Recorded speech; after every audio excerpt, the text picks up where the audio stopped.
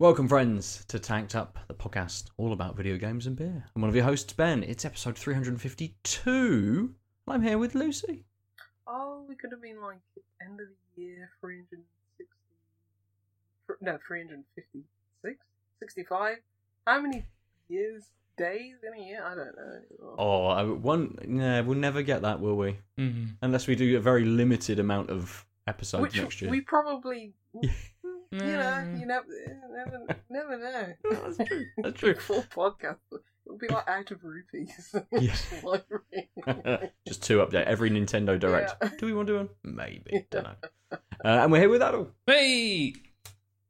It's our end of year show. Ow. We're going to be going through for the next couple of hours all of the games that we have. Well, not all of the games we've enjoyed. We've enjoyed lots of games, but we have picked and curated a list, potentially a top 10, top set of games that we want to talk about. As each and every week, we're going to open up some beers. Adel, what are you going to drink? Or which door are you opening to allow the cat to leave? Well, see the cat? The door is open. Her. It doesn't matter. But he's still yelling, so who knows? He's clearly senile. Let's be honest. And the other cat is still in her living room restroom. Because I've been away in Bristol for about a week. So obviously they're acclimatized to each other. Time has been delayed. Mm-hmm. They've been fornicating. I mean, Dorian. Well, I mean, he still wanks. That's all he needs. He hasn't had balls for like 12, 13 years. Boy, does he still What? wank. What? I don't know anymore. Wait, Well, maybe have just I like not told you pent about up. this? No. I've heard about this. Yeah. Forget the games. I need to hear about it. Yes, you know how cats like make biscuits? Yes. Well, Dorian does that with when he does that with all four paws and stares either off into the middle distance or directly at you, such that like he's all four paws are kneading and his butt is starting to wiggle, and he's Okay. intently viewing you as a person / object. As he should. As he should. That's a signal that he's going to do that for a couple minutes and then stop and then walk a few paces so that he can then self-fellate. Your cat is And like, you know he's having an orgasm because his little back, because he's like on kind of his haunches and his back feet go in front and there's a shuddering moment and then he goes to sleep. I mean, that's what we all do. Yeah, exactly. I'm surprised. Oh, Lucy, I will send you a picture. Shall we just Brilliant. come off air now? 'Cause That's, I'm- yeah, absolutely. Um, There's no way we can top this for the actual game. So I'm drinking Amundsen's Hobliminal Messages, which is a New England IPA. I'm sure they're really glad that this was the intro to their beer. It's 5.3%. It doesn't have any flavor text or indication of what the hops were. But you know, it's Amundsen. Yeah, that's one they've. It's one of their common pales, isn't it? Like, Yeah, I just hadn't had it in a long time. yeah. I mean, it's always good. But Yeah. one of their standard ones. But Nice. nothing wrong with that.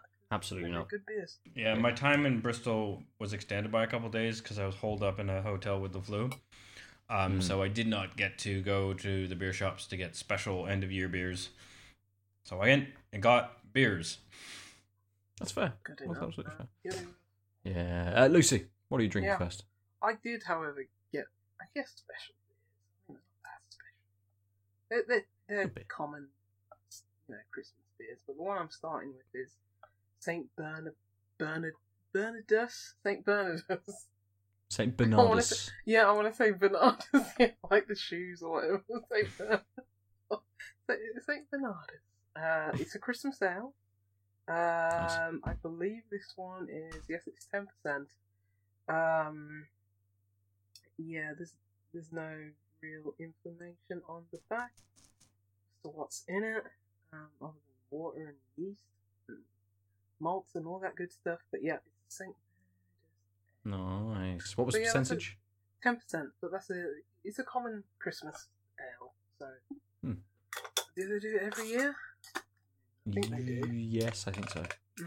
So yeah, nothing special, but yeah, nice. Might This be. is the only time I celebrate Christmas. Cause to hell with Christmas. Like, absolute screw. This is it. It makes us feel incredibly special. I'm going to drink collaboration beer. Both of my beers, or the beers I got this evening, both collaboration beers. This is again. I did have a little trip to the box shop to pick up some beers, and as soon as I saw this, I thought I would pick it up. It's from Newtown Park and Arbor. It's called Deep Dive, and it's a 5.5% oyster stout. Of course, I don't know how much support they get now that they've decided they're shutting up shop, at least in their brewery. Potentially they might be doing other things or looking at other models. So we wish everyone at Newtown Park the best, and hopefully they continue brewing beer together, because they're very good. Oh bollocks, smash my phone on the floor, don't want to do that. And obviously Arbor excellent at what they do. There is a bit of flavour text with this. Brewed with our friends from Arbor, we've based this beer on Arbor's legendary oyster stout. Liam, the oyster bar, shucked 3 dozen fresh oysters on brew day, which were added, shells and all, to the boil to impart salinity and minerality to the beer. Pouring a deep dark brown with a robust tan head, the roasted barley provides a nutty, earthy character, which is balanced by the salinity of the oysters. It has a smooth, creamy mouthfeel with a slight bitterness and umami finish. It's got Fugel and Brownling cross hops in it. Does it give me anything else? No, it does not. Obviously, it's got mollusks in it, so it's not a vegan beer. No. You can't drink it if you're allergic to shellfish. But I'm going to get this one cracked. And we'll roll back round to you, Adol. Sure. It looks like a pale. It's nice and hazy, though. Yeah, very hazy. Is a bit yellowier than in person, so it's a bit more deep orange, like an amber straw. Well, less straw, more ambery orange. I mean, nice tropical, think like passion fruit, and then light sweet citrus, like almost tangerine, maybe a little pulled back on the sweetness. Maybe a bit of lemon as well. Just a gorgeous smelling beer. Nice. You never find an Amundsen which doesn't smell excellent. That is very true. I was just thinking, I was about to say, yeah, like they all do. Most of that carries through. I've got a lovely bit more maltiness than the taste or the nose would have maybe betrayed. But not much. It's most of the taste is coming from the hops. I'm getting a lot more bittering though from it. So really light maltiness. And to be honest, the tropical citrus is the main taste. It has this undercurrent of almost generic bitter, I want to say. There's nothing like, no specific bitter, just some bittering. Come on in.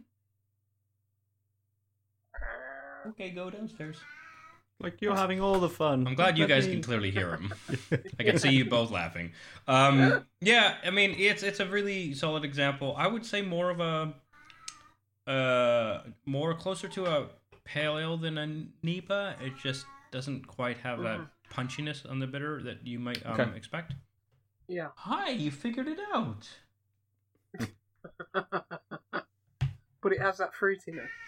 Yeah, well, more That's more what I like associate with NEPA more so, the fruitiness more than the bitterness, Yeah, it's got a light lingering bitterness, more of the fruitiness, and like I said, there's just enough malts to make you feel like it's a beer, but not as much as it could be in either a NEPA or an IPA, but that means it's incredibly drinkable.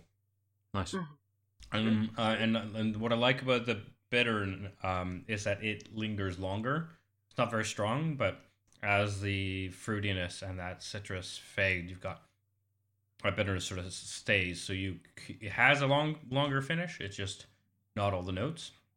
So if you were looking for more of that bittering, you could just like take a longer break between sips, and it would still sort of sate that need. And if you didn't, down the fucker. Nice, perfect. Lucy, we'll move on swiftly to you. Yeah, the St. Barnard. Saint Bernie. There should be a saint named after Bernie Mac. Just absolutely should, yes. Mm-hmm. Oh yeah, it's got all the Christmas aromas like dark chocolate, a bit of coffee, a bit of clove, Mm. a bit of star anise. You know, all the nice spices you associate with Christmas. But show you the beer. It's probably I'd say it's dark brown.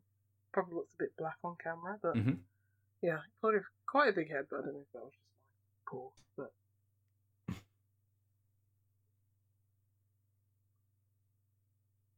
yeah, the spices carry over. I think the star anise more so, the clove especially.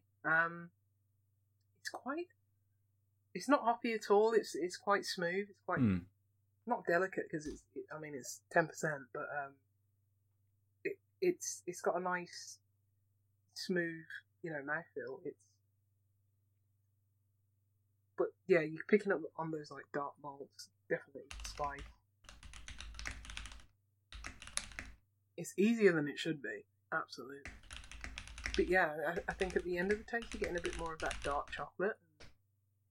I think that's just what brings it all around at the end.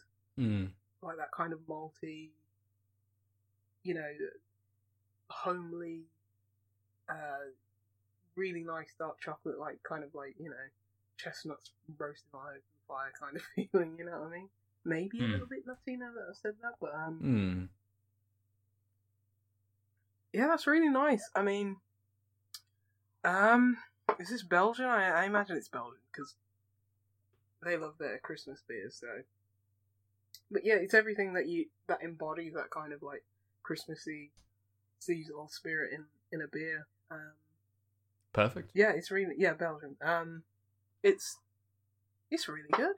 It's really good, but that 10% is just completely disguised. So I think you get that kind of warming from the spices more so than the alcohol, and that could potentially be dangerous. It's just like feeling good, nice. Feeling spicy, and then the alcohol just creeps up slowly at the end. But yeah, it's really nice to be fair. Good. Yeah. Good. So we don't absolutely down these drinks, I'll talk about mine quickly so we can move on to our games. Like yours, Lucy, there is a little hint of brown to this beer, but it will look black on camera, I imagine. A little bit of a slightly brown but mostly white sort of head, which is dissipated really quickly, poured quite an inch or sort of maybe 2 fingers sort of thick when I poured the beer, but dissipated, as I say, quite quickly. Very light nose. It is that sort of sticky molasses sort of smell that you get. Not to be disparaging, that's sort of what I expect from you. Right. Because their beers, they sort of remind me of like Bristol Brew Factory. That it seems kind of adjuncty, kind of. There's just this taste. I don't want to talk too badly of them, especially their current situation, which is terrible. Like, I've been to their tap room and it was a really nice, fun place. Absolutely. Yep. It's awful. It's like, but to be a critic, not that smoking, blowing smoke up my ass, but it's just like, there was just something about their beers that I feel that, obviously Arbor have been around for a lot longer, and their standard jar, it just felt something sort of unnatural about them. Okay. I don't know, just like maybe too many added flavours to the beers. Okay, not enough beer to sort of push. With a small addition, it was more this beer will taste like X. Yeah, and even though 2 weeks ago I said like, oh, my beer tastes like it licorice, and I think that was because it was a take on a Snickers bar. So they wanted to get that flavour across. It just feels like some beers that have that kind of like overly licorice kind of taste feel like they sometimes have pushed a bit too much in the additives kind of sense. Okay, but that's maybe fair. that's unfair of me, but that's the vibe I always got from Newtown Park. And maybe I'm part of the problem because I felt that and I didn't pick up their beers. That's fair. And maybe I'm part of the problem, even though I've been to their tap room, would have loved to come again. there's definitely a conversation about saturation, like market saturation and things like that. I think we'll potentially get into in the new year, because it wasn't just those guys that had to either close or change their model last week. I think 4 that I know of closed up. So, but we'll talk about that in the new year. For today, this beer, it's nice, but I know exactly what you mean, and what you're describing is this beer. I'm not getting much stout, so there's not a huge amount of roasted notes. There's not any sort of chocolate or coffee in there that I'm picking out. It is much more earthy, and they do very much, I think, said on there that there was an earthy character to it. It's a little nutty. Some of that is coming through slightly, but it is that slightly more. Very, this is like 2-year-old licorice. It's not that big, strong licorice kind of flavour. It is that sort of molasses, slightly smoked sort of character to it. I like the mouthfeel a lot more than I like the flavour. It's lovely and smooth. It's really, really creamy, and it's. You wouldn't get something like. I wouldn't have thought that when it looks so oily in the glass. Absolutely. It's not good. Sort of oily. It's more, but again, it's not on that kind of more foamy kind of. It's not sort of towards the Guinness kind of end of that sort of thing. Like sort of a Munson down there. It's not a Munson. It's not like that thick dessert kind of stout level, but it's definitely got a little viscosity to it, which just adds to sort of going. This is it's not a big bit. It's only 5% 5.5%, but it feels like it should be bigger because that mouthfeel is there and it's doing a lot of the work, which is great. But it is a big flavour to start off with. It is just that big kind of molasses sort of. Yeah. A little hint of maybe older, not so much licorice, and it goes into an earthiness which doesn't come across with a big bitter finish. There is a little bit of finish on the end, but it's only very slight. It might come out more, as I don't know whether it was caught on our intro, but I am a couple of beers in, one of which being a slightly bigger stout as well. It was a little while ago, an hour or so ago, so I don't think that's going to be lingering too much. But no, I had a Imperial Brown Ale Kodiak from Full Circle Brew, which was really good, really nice. Go check that out. But the St. Bernie's. I can't say St. Bernie's is it's still it doesn't eclipse that basically. Sure. So, yeah. Cool. So we will drink these. I think they will all go back pretty swiftly. So Lucy, we're going to start with you. I know you've got some honourable mentions before we launch into our top games of the year. Yeah. Just wanted to mention some guys that I had good time with, but probably didn't think about them after I played them. But I think they're worth checking out. For anyone who missed it, this is our game of the year. Grapple Dog, a musical story. Elekhead, which came out last year, but I played it this year on Steam. It's a very good puzzler, so caveat to that. Strange Horticulture. Probably the smallest game on my list that probably nobody's ever heard of, and probably I mentioned it on the podcast, but easy to miss this one in the fold. But it's very good for people who like grappling, like Grapple Dog, but like a sort of like action platformer. It's called Raven's Hike, so go look at that. Nice. Betrayal at Club Low, which I wanted to speak about on the podcast, because it's the dice-based RPG, so maybe we'll talk about that in a slot if we ever get free next year. But As Dusk Falls, which won an award at the Game Awards, it's like, okay, I enjoyed my time with it, but cool.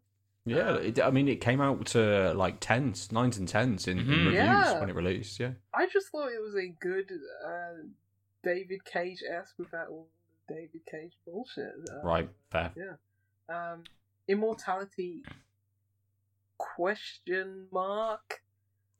Mileage may vary. There are some very good things about that game, but that's the Sam Barlow one. Yeah. Yes.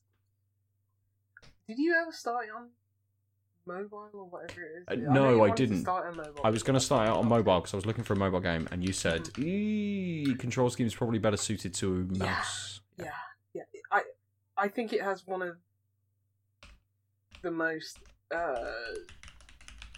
It's something that just engages you, but at the end of the day, the story just kind of falls apart for me. Okay. But, it has one of the most interesting takes on, not takes in terms of like the message it's trying to convey in a mechanical sense. Right. Takes on like film and movies. So check it out if you can. The Excavation of Hobbsbarrow, which is a point-and-click adventure. Here. Dome Keeper, which is sort of like a horde tower defense game. And I just want to mention the ones that probably just didn't make the cut in my top 10, but probably games that I enjoyed, and I did think about after the fact. They just probably would have been like number 11. And that's Return to Monkey Island. Right. Ooh. It was. I'm just gonna say one thing about Return to Monkey Island. The reason it's not on my top 10 is because it was just too easy a game. The game is not for me. Okay. It's for people who are probably coming into that point and click genre.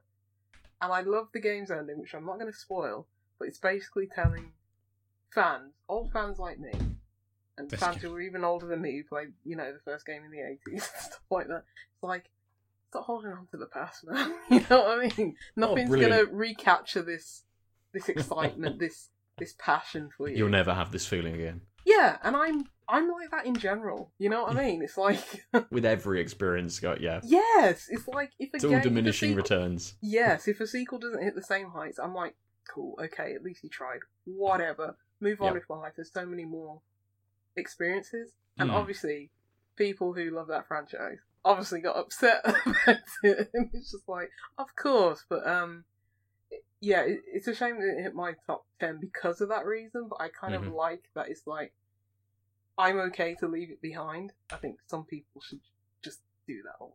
But anyway.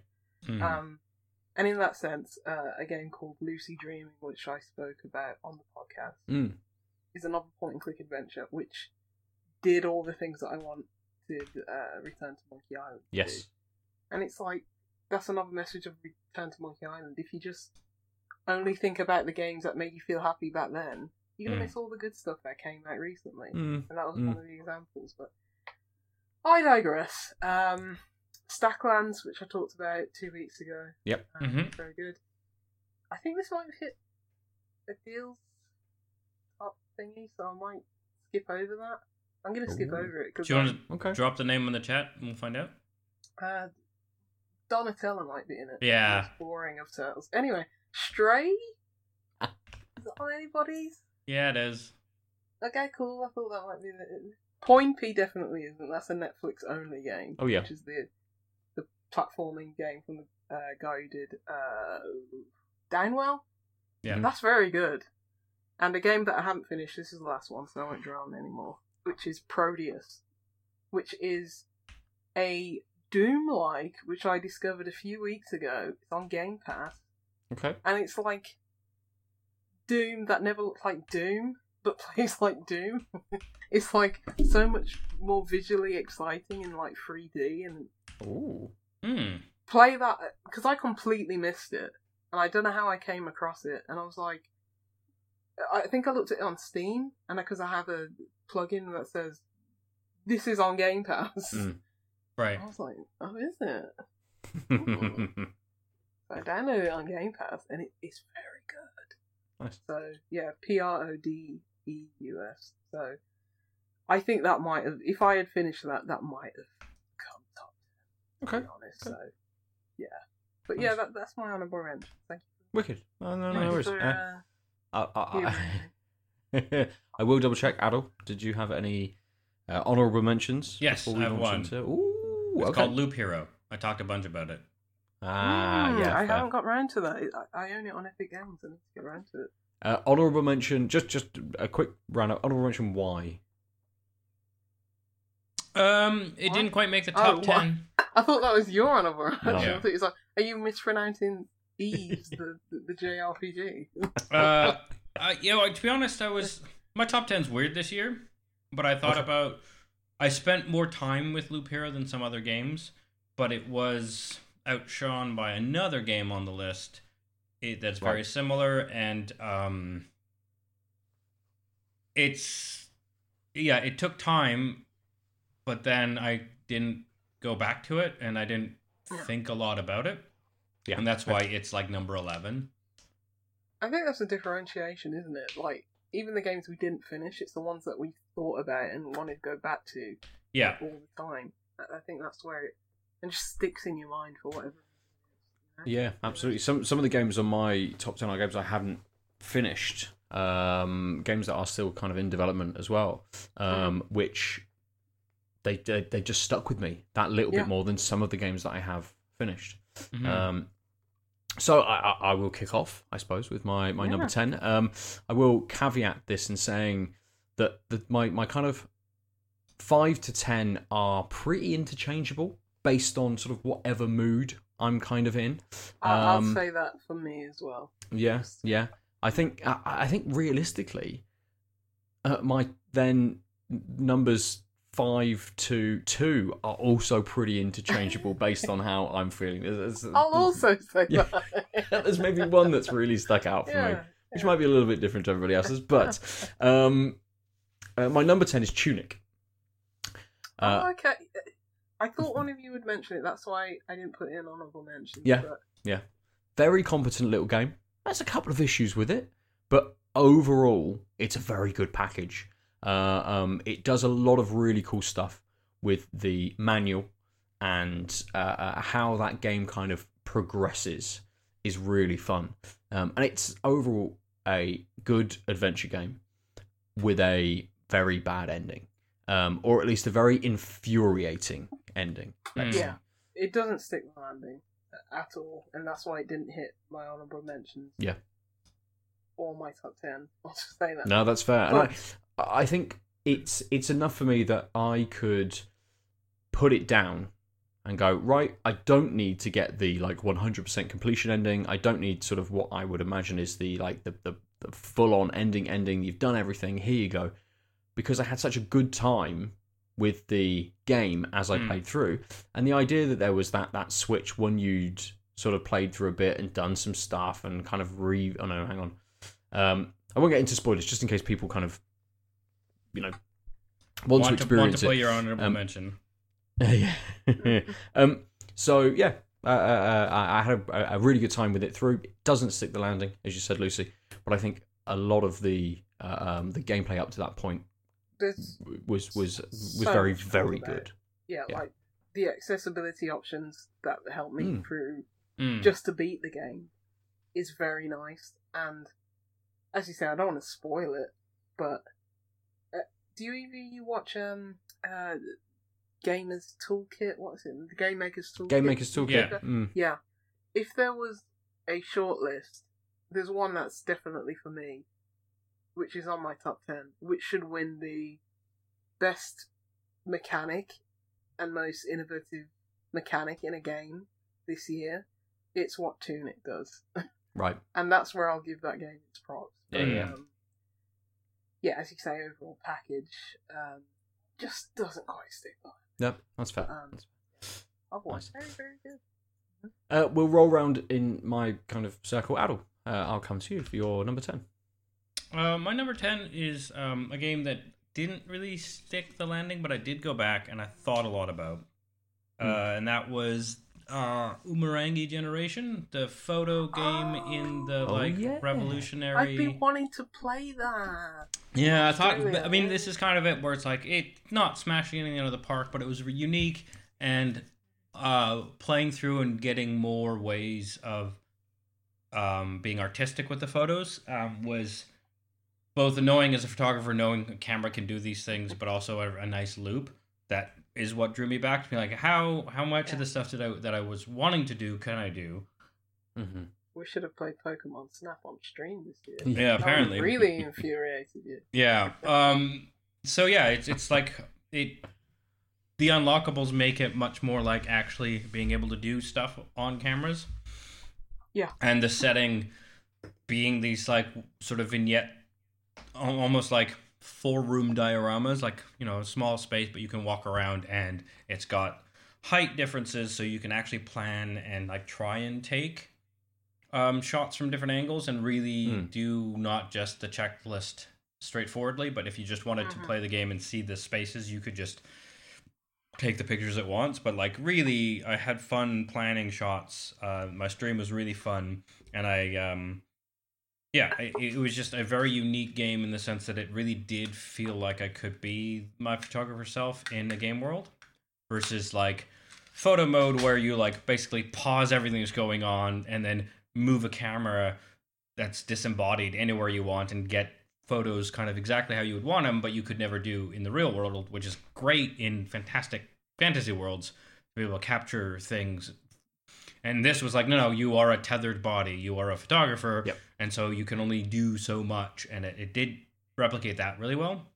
And I thought a lot about it afterwards, and I just spoke to people about it, so that's why it made the list, even though it's like technically not for everyone, I would say, but definitely worth trying, and it's a Game Pass game, so like hard to say no. It's been on the top of my like Game Pass list.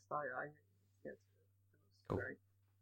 Nice. We'll roll through quite quickly, I think, with our top 5 or our bottom 5s. Lucy, number 10. Yeah, quick one is The Case of the Golden Idol.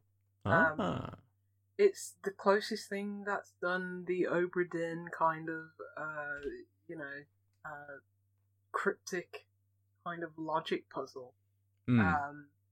It's got art that might put people off, just like in the screenshots, but trust me, just dive in. It's the art pays off. It's weird and twisted enough, and it matches with this kind of this story that lasts 25 years.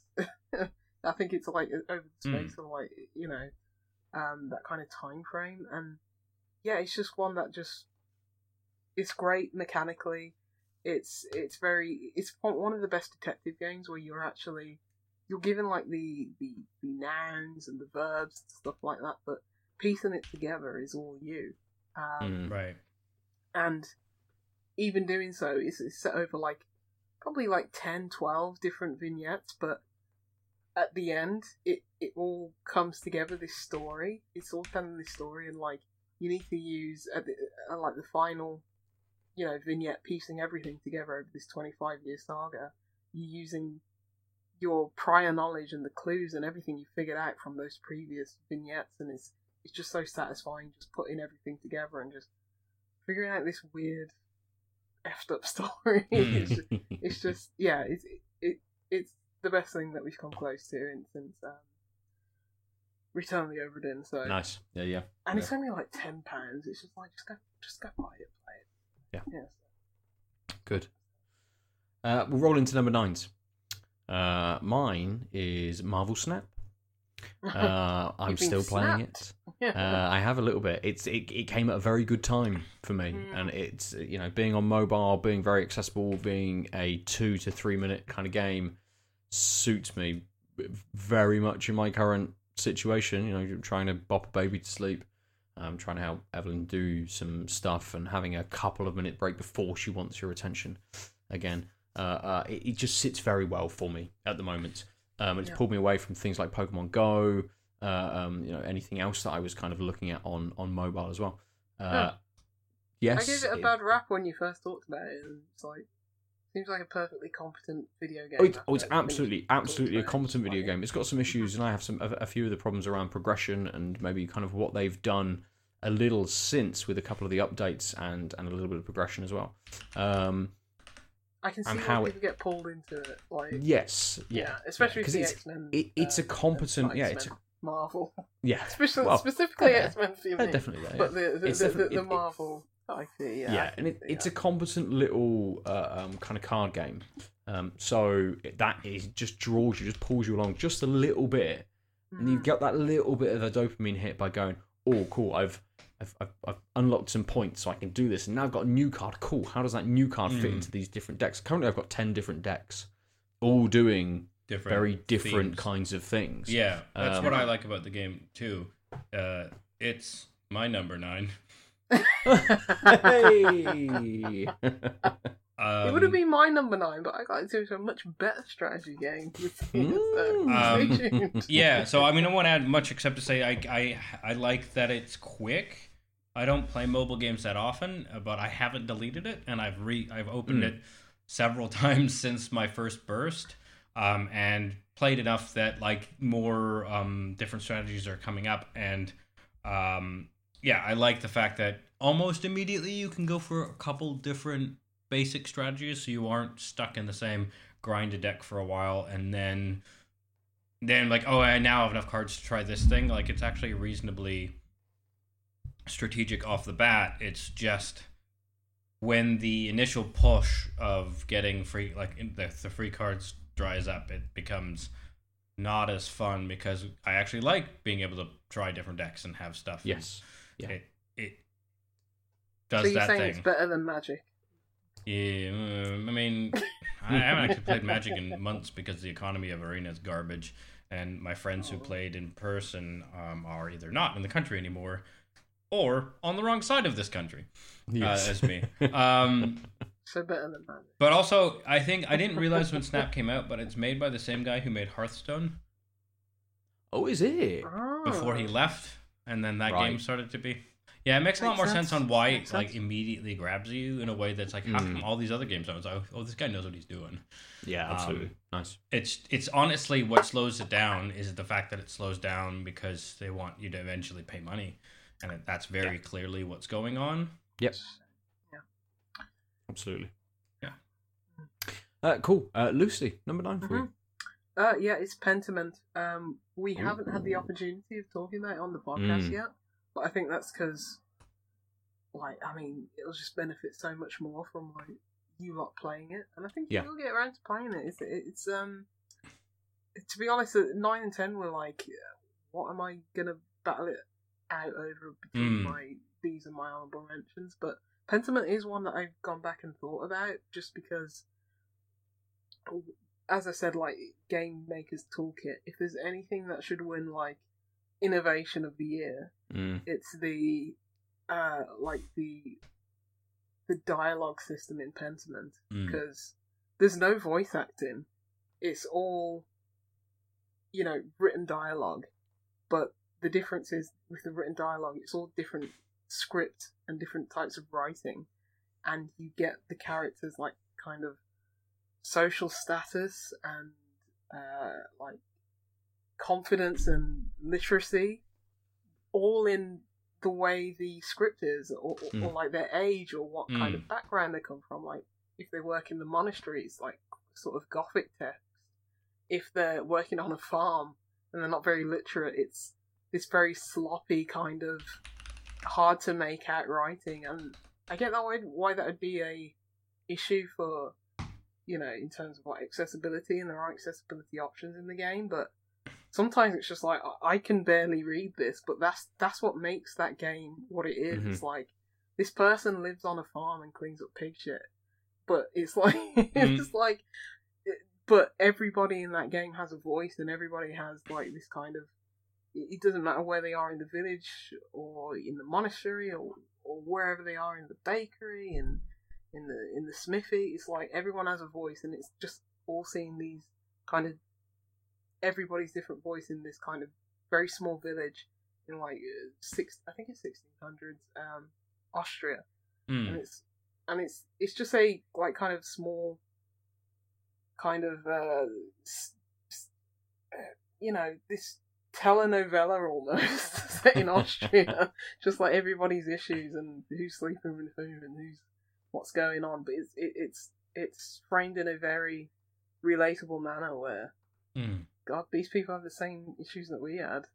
Like, we had a plague and everyone was stupid during this plague, and like religion just plays an interesting part in people's lives still. It's just like, and the game has a message, but it's not a hit you over the head message. Like, this is what I think about, religion, sexuality, this and that, and it's just like society and how things are run, different kinds of economic structures. But it's just like obviously games have messages, games are political, obviously, and this always, yeah.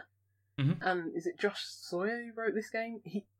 It's like if anyone's played, it's Obsidian, New Vegas and anything like that. And gosh, what is it? Is it Pillars of Eternity? Is that what they do? Yes, and the second one maybe. Yeah. Deadfire. It's like, you can get the politics and the opinions of this person, but it's not like it also gives room for people to like okay, we're not batting you over the head with it. This is our clear stance, but it's just so much more nuanced than that. It's just a really good narrative game. You know what I mean? I wouldn't call it on like quite the level of like Kentucky Route Zero or anything like that. Right. I think it's as well written. But I think it's the fact that I'm talking more about the story of that game and not talking about the murder mystery, which is kind of like what that game is about.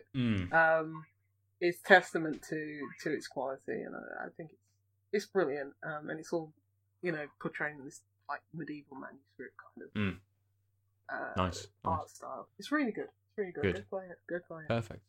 It's a very, very quick summary of your thoughts on them, which is great to get, as well as why it's in this list, as we haven't talked about it. One game I've talked about at length, and we'll just mention as my number 8 is Planet Zoo. I started that game this year. I hadn't played it previously. It's based on like a couple of DLCs. I'm like, yeah, I'll buy this. It's great. It's such a good time wasting game. You can stick it on and just be like, I've got an hour to do nothing. Cool. Let's house some penguins and just get really into building a penguin habitat, or something for some giraffes, and just be like, cool, this is amazing. And then just like start to construct buildings and viewing platforms and all of this kind of stuff. And it's like, it's the gamification of my job. I enjoy my job, so I enjoy it when it comes with this extra hit. I've been like, cool, look at how happy these penguins are at this thing that I've made for them. So yeah, Planet Zoo is my number 8. Adel, your number 8 is Gordian Quest. Oh yeah. Oh. I remember this one. Yeah, it's a deck building RPG that I streamed in June, I think. That has updated it quite a bit since. It has a good story that you can kind of take different paths through, and it really does feel like kind of feels like if you've ever done tabletop RPGs, like someone who's like new to DMing and like is just following the path of the book, the manual, right? But the manual's well written, so that's fine. But there's enough RNG and like turn-based combat and gear upgrading and like party mechanics, and you can kind of it does the beginning of the game really well, where you can kind of choose which path you go to that will get you party members of a certain type. It kind of gives you enough foreshadowing, so you're like, I'll go this way so that I can get that person, and then when you go the other way, it like conveniently makes that a plot point that you don't get the other person, and like little things like that. Really good. But honestly, it was just really satisfying, straightforward combat. Like, it's basically like a few rows where you always come in from the left, the enemies always come from the right, but it's enough abilities and stuff that matter whether you're attacking from behind or your attacks can go through people, etc., that you can, and some of the cards will allow you to move enemies or players around, and so some of the RNG, like the deck building part, is like hoping you like either like making a very dynamic deck so that you can have enough cards that will move people around so that the big attacks will hit the things you want, but they will be fewer and farther between, or just like beefier people and like less movement, but medium-sized attacks. Like there's a lot of different strategy even in the first, I would say, 12 hours of the game, that you can kind of develop different approaches and try different things, and it has the flexibility of upgrading cards isn't so big that if you change tactics you're going to get screwed, so you're not like locked into a deck archetype. So it just does that type of thing really well and scratched the Slay the Spire itch while being unique enough that I wasn't like, I'll just go back to Slay the Spire. It was a different sort of take, and I'm a sucker for these sort of I mean, deck that's games. a high praise. Slay the Spire is very good. Yeah, I mean, I think Slay the Spire is a better game overall. And actually, what I haven't done is there's that fan-based Slay the Spire DLC that's a bunch of people like that got released on their main channel. It's supposed to be really good. Haven't checked that out, but if you are interested in this type of thing and want more plot, because Slay the Spire doesn't really have it, this is like really good. Yeah. What kind of kept me on this was that I was interested in the story. Again, it's not like amazing, innovative novel storytelling. It's just good storytelling that you would want from this type of thing. It's just basically it's doing all those things really well. And the grid and movement around is unique enough in this type of game that that's enough. Like it's doing the deck building and upgrading well. It's doing the narrative interestingly enough, and it's got unique enough mechanics that it'll scratch all those itches. Nice, good, perfect. Lucy, your number 8 then, please. I mean, just go listen to any podcast Adam Thomas was on last year. Power Wash Simulator. It's everything you'd say it'd be. It's like just showering me in good water. Foam. Yeah. Yes. It's very therapeutic. It's like instead of paying for therapy, I'm not a doctor. Just play Power Wash Simulator because you can just turn off your brain and just play it. And I can't wait for the DLC, whatever they're going to bring out. It's just so soothing and relaxing. And what I liked most about it, though, is probably the fact that I think it's made by British developers, but it's just this stupid story. I mean, when you're getting these jobs just to power wash things, pay attention to it. Because there's this ongoing like story and saga, and I'm not going to spoil it, but it just made me laugh. Like the last 4 missions, because you get like a set of campaign missions. I think there's probably about 20. But like the last 4, I was just in tears, just like what was happening, and the fact that you're just doing these otherworldly things and very apocalyptic kind of stuff happening. And you're just still there, in your costume, power washing these walls. It's just it's like Monty Python. It's brilliant. It's fantastic. Yeah, go play it. I think when Adam played it was still in early access at that point, maybe on PC. I can't remember. But the story that they have in it is it's so stupid. It's so joyful. And it's great. Just go play. Have you? As a very quick aside, have you played Visceral Cleanup Detail? No, it's been on my wish list for ages.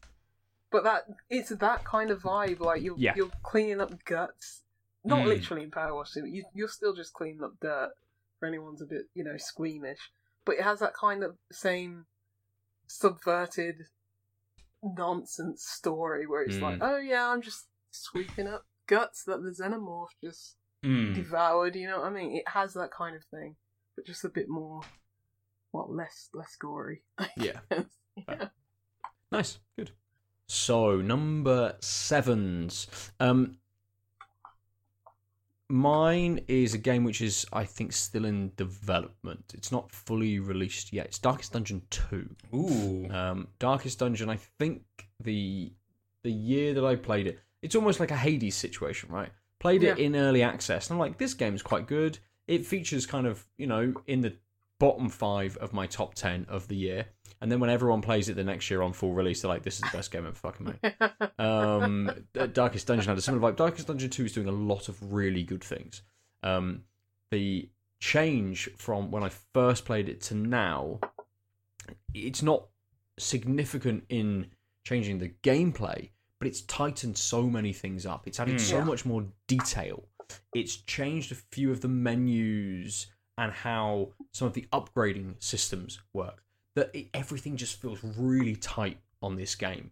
And I've returned to it several times over the last couple of weeks when I've had, I know that I can just play for 15 minutes and it has a really good autosave feature. So actually, it doesn't matter where I am on a run. It will just save at that point. It's not going to roll me back to the start of a run or something like that.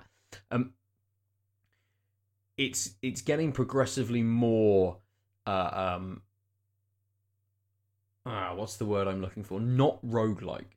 So whilst you do a run, and all of your characters die, and you do go back to the start, and there are things that are left over, like upgrades and those kinds of things. It also maintains like items and a few kind of other things as well that I would kind of expect. And I can't remember whether it was in the original build of this, whether it was like, no, it's a new run now, don't worry about it. Some of the stuff like upgrades have remained. Like more stuff seems to be like, oh no, you're going to carry all of these things through. There's more decision making that you've got to make. That really cool item that you liked from that previous run, yes, you've still got that. It's great, but it's taking up space. You're on a higher run now. Do you want to get rid of it for the chance of being able to get sort of other items and equipment and things like that? So yeah, it's a really great package. And it's probably something, again, that I'll talk about next year when it's fully released. I will just open up Epic just to double check that it is still in early access. I haven't been playing like the final version.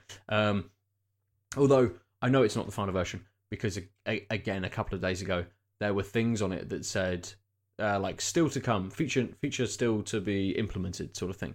So I don't want to launch it. That's not what I want to do. Where are my games? I don't know how Epic works, really. No one does. Darkest Dungeon.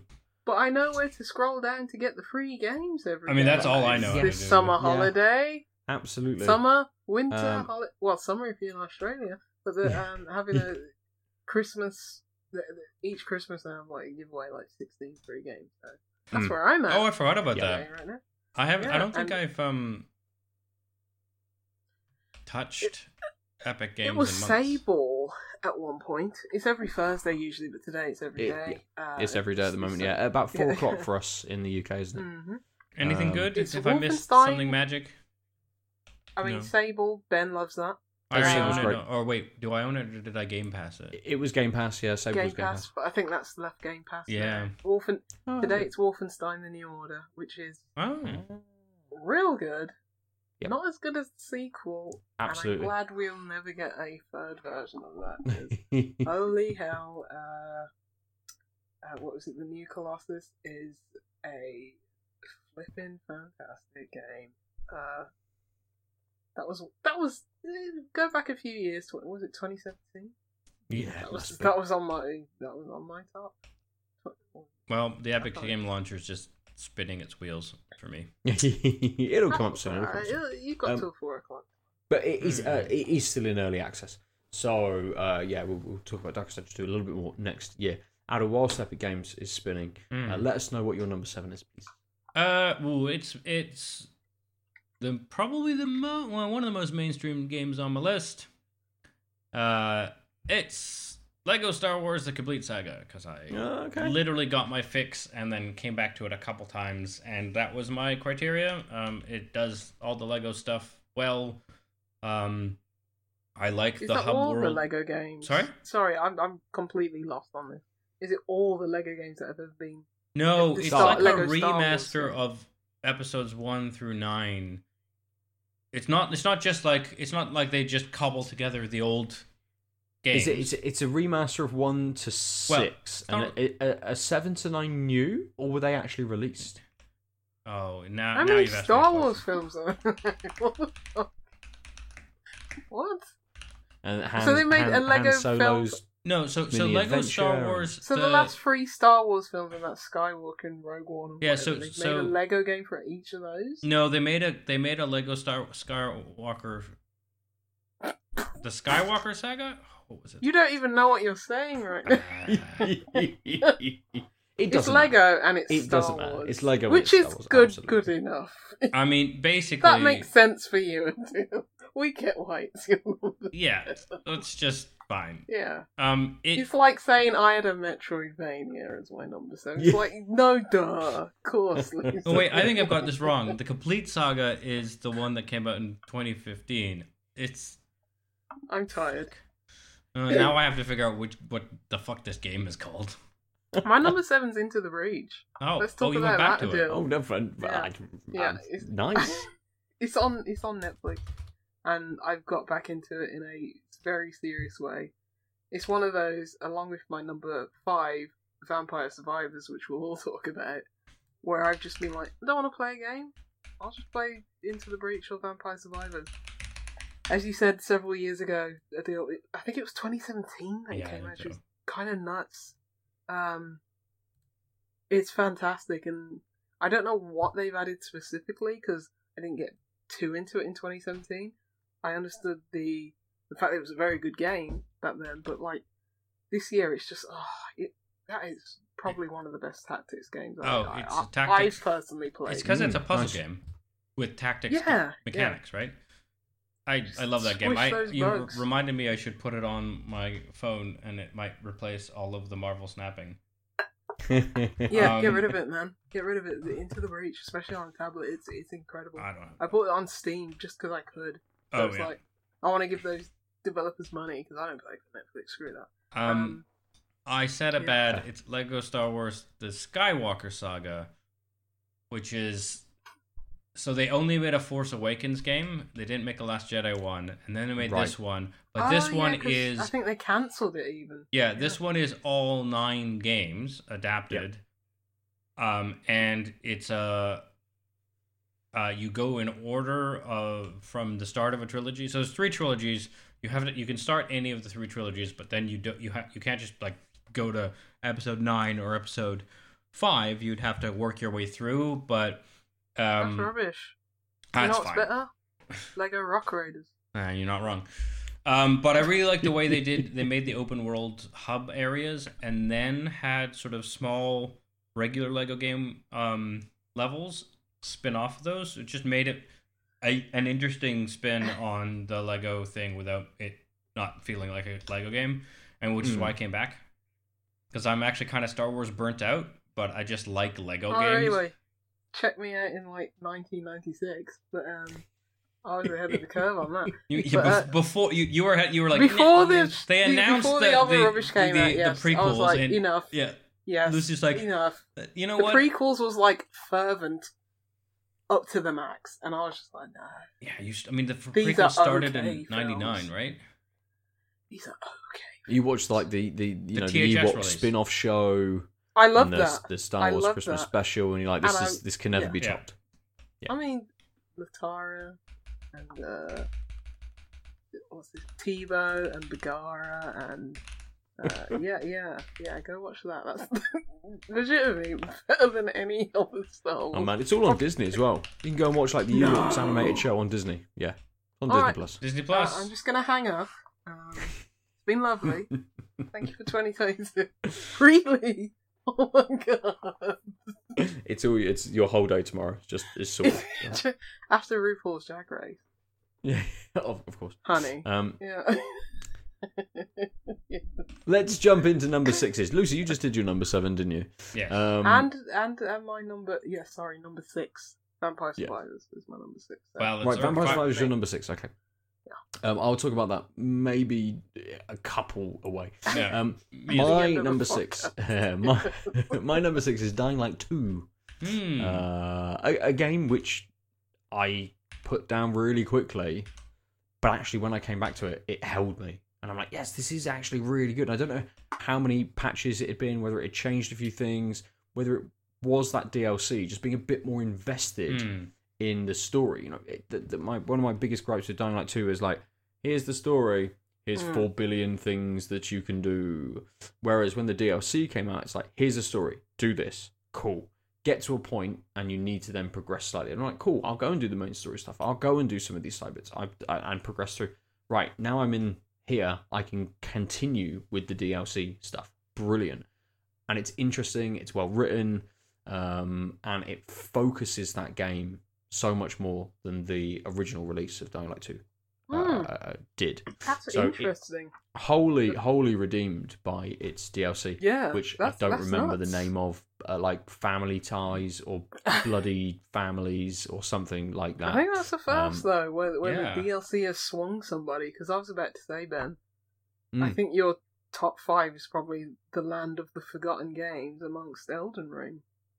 But more, absolutely, yes. But that's cool though. Like for it to swing back around. Yeah, that's really good. That's exactly what you want, especially out of like a failed AAA game. Yeah, definitely quotation marks on failed. Oh yeah, I'm talking about like the zeitgeist notion of failed rather than the... Yeah, completely. Yeah. Like the other game you'll talk about failed but sold like 12 million copies.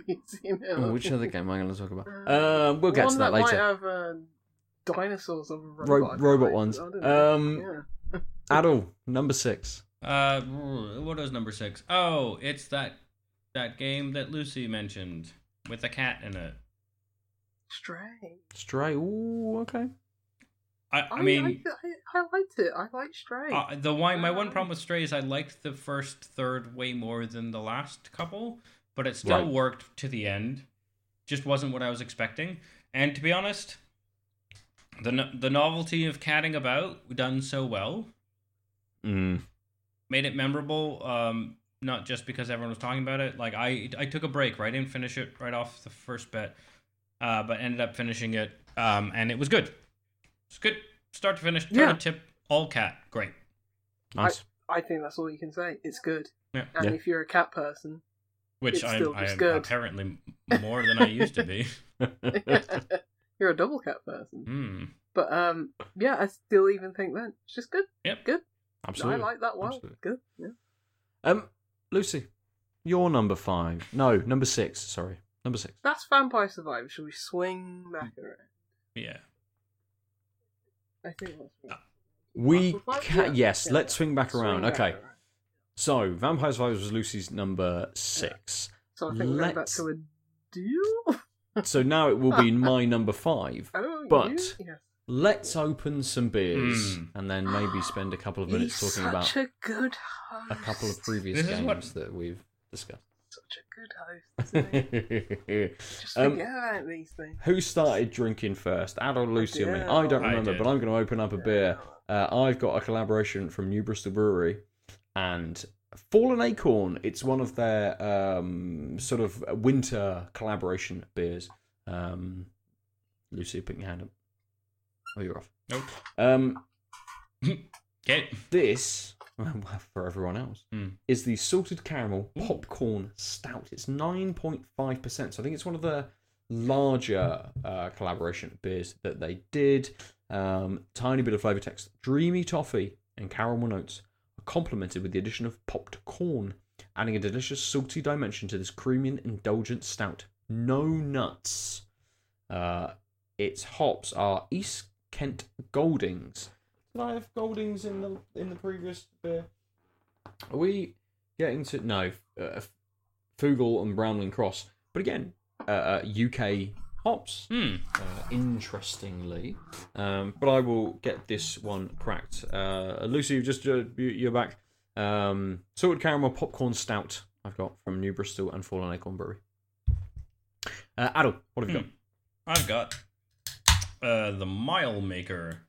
It's an oat pale ale from our friends in... Where am I? Why can't I see this? Wild Beer. Getting old. Wild. Another, you know. Yeah. Another one that's closing down, yeah. That's why I picked it. Yeah, so it's also got a QR code that supports the Southwest Coast path.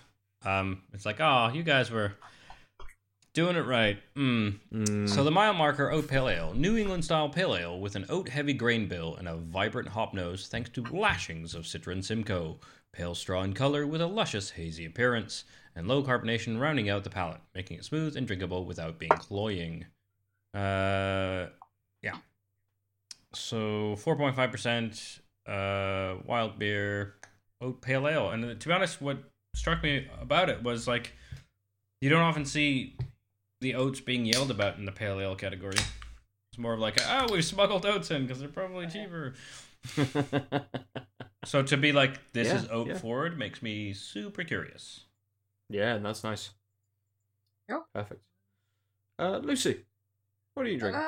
Yeah, it's another Christmas brew from another Belgian brewery from Dubuisson. It says established in 1769. Ooh. 69, and it's called Bush de Noël. Just hitting everything. It's 12%. The strongest. Noel Edmonds related. We all relate that to it's called. I wonder what he's doing now at this very second. I don't want to know. Trimming his fucking bush, mate.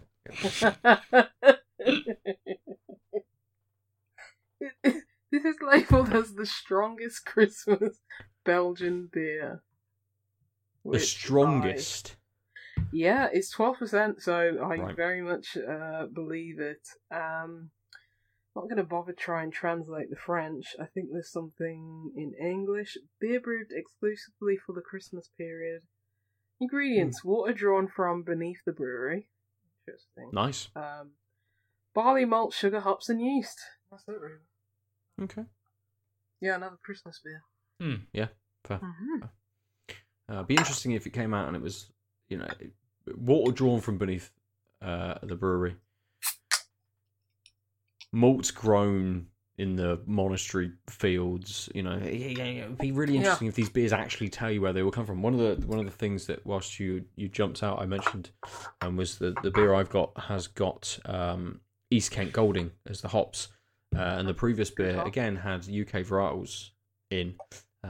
It'd be interesting to see what that mix of hops and sort of malts and things are now, where people are getting their ingredients from. Because I know some of the big things on some of the breweries are the increase in ingredient costs, which I would imagine has had an impact from Brexit. But yeah, we'll talk about all of that in another episode. I love English hops. Like, make more old English style. Yeah, absolutely. Okay, just milds for days. Yeah. They're good. Right. This has got a lovely nose. It is very, do they say what kind of sweet and salty popcorn? What do they say? Because it's very sweet. So toffee and caramel. It's very sweet on the nose. But there is that little touch of something a little bit more savoury. Again, a lovely smooth beer. It is much darker than the previous one. When I got it up to the light, it is just solid block of black. That's an interesting flavour. Mm-hmm. You get that roasted toffee straight away. You get a little bit of a sweeter caramel in there as well. You get that kind of,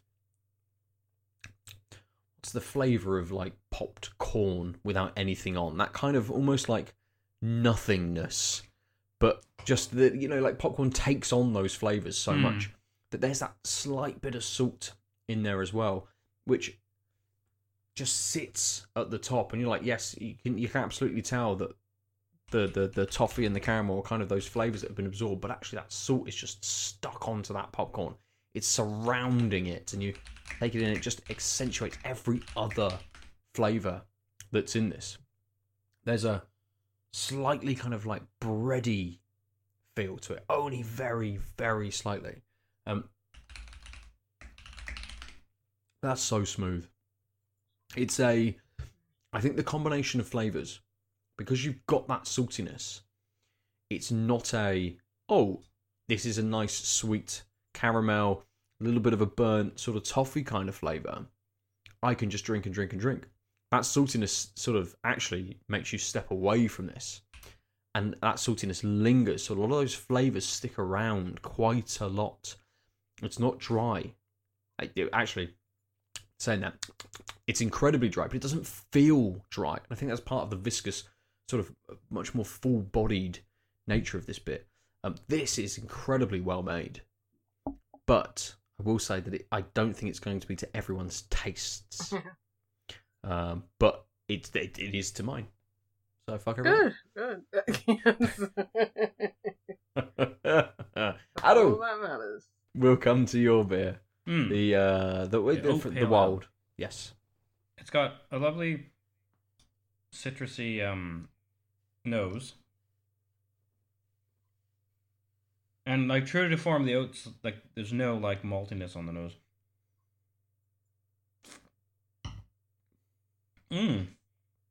It's like quite lemony. Probably from the Citra hops. But you're getting a bit of that thickness from the oats. So even though it's 4.5%, just feels a bit thicker than you would expect. Mm-hmm. Still quite wet, but just sort of clings a bit.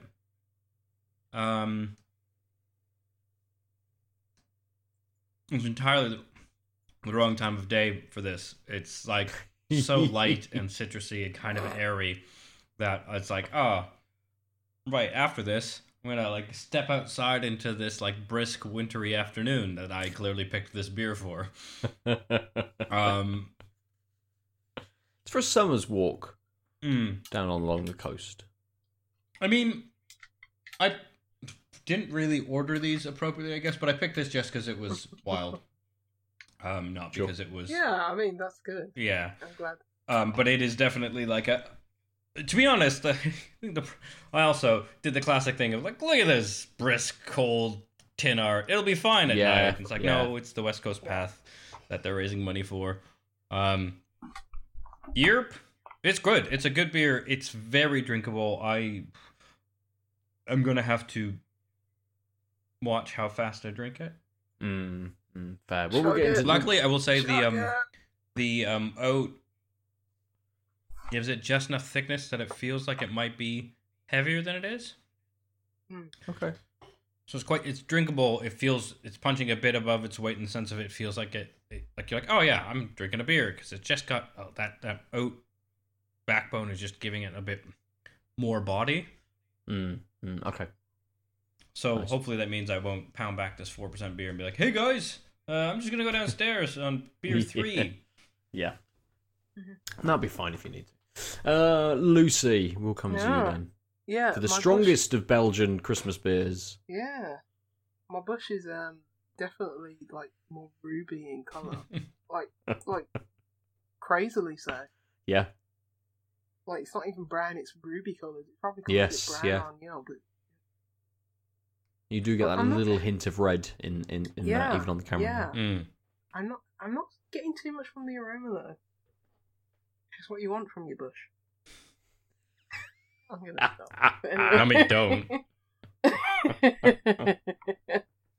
Yeah, just not a lot. Not nearly as much as the spice on the last beer. Yeah, hardly anything. I'm getting a little bit of malt, maybe a little bit of dark berries, but not a lot.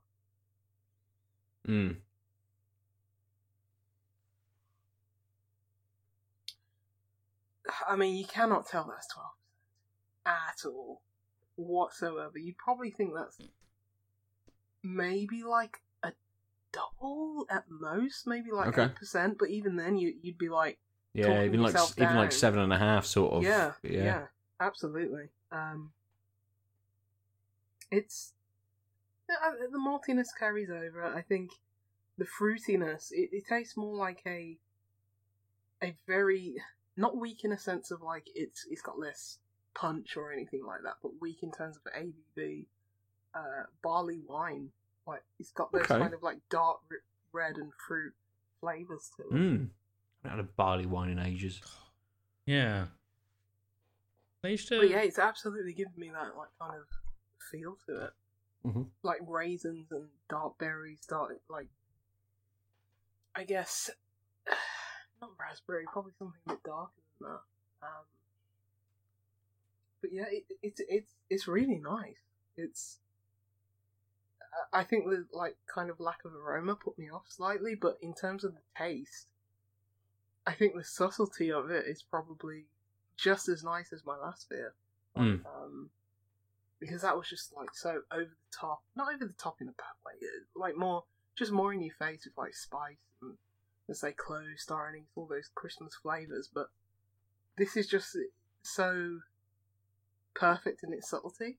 Nice. Where it's like, I guess you're still getting that, like that kind of raisin, kind of what's that cake people like to eat? That's like raisiny and fruitcake, like conical. Oh, panettone. I guess. No, that's not conical, really. I suppose it is cylindrical. Yeah, I wouldn't say it's like Jamaican. It's not raisin. Yeah, it's not like raisiny. That's just like more rummy.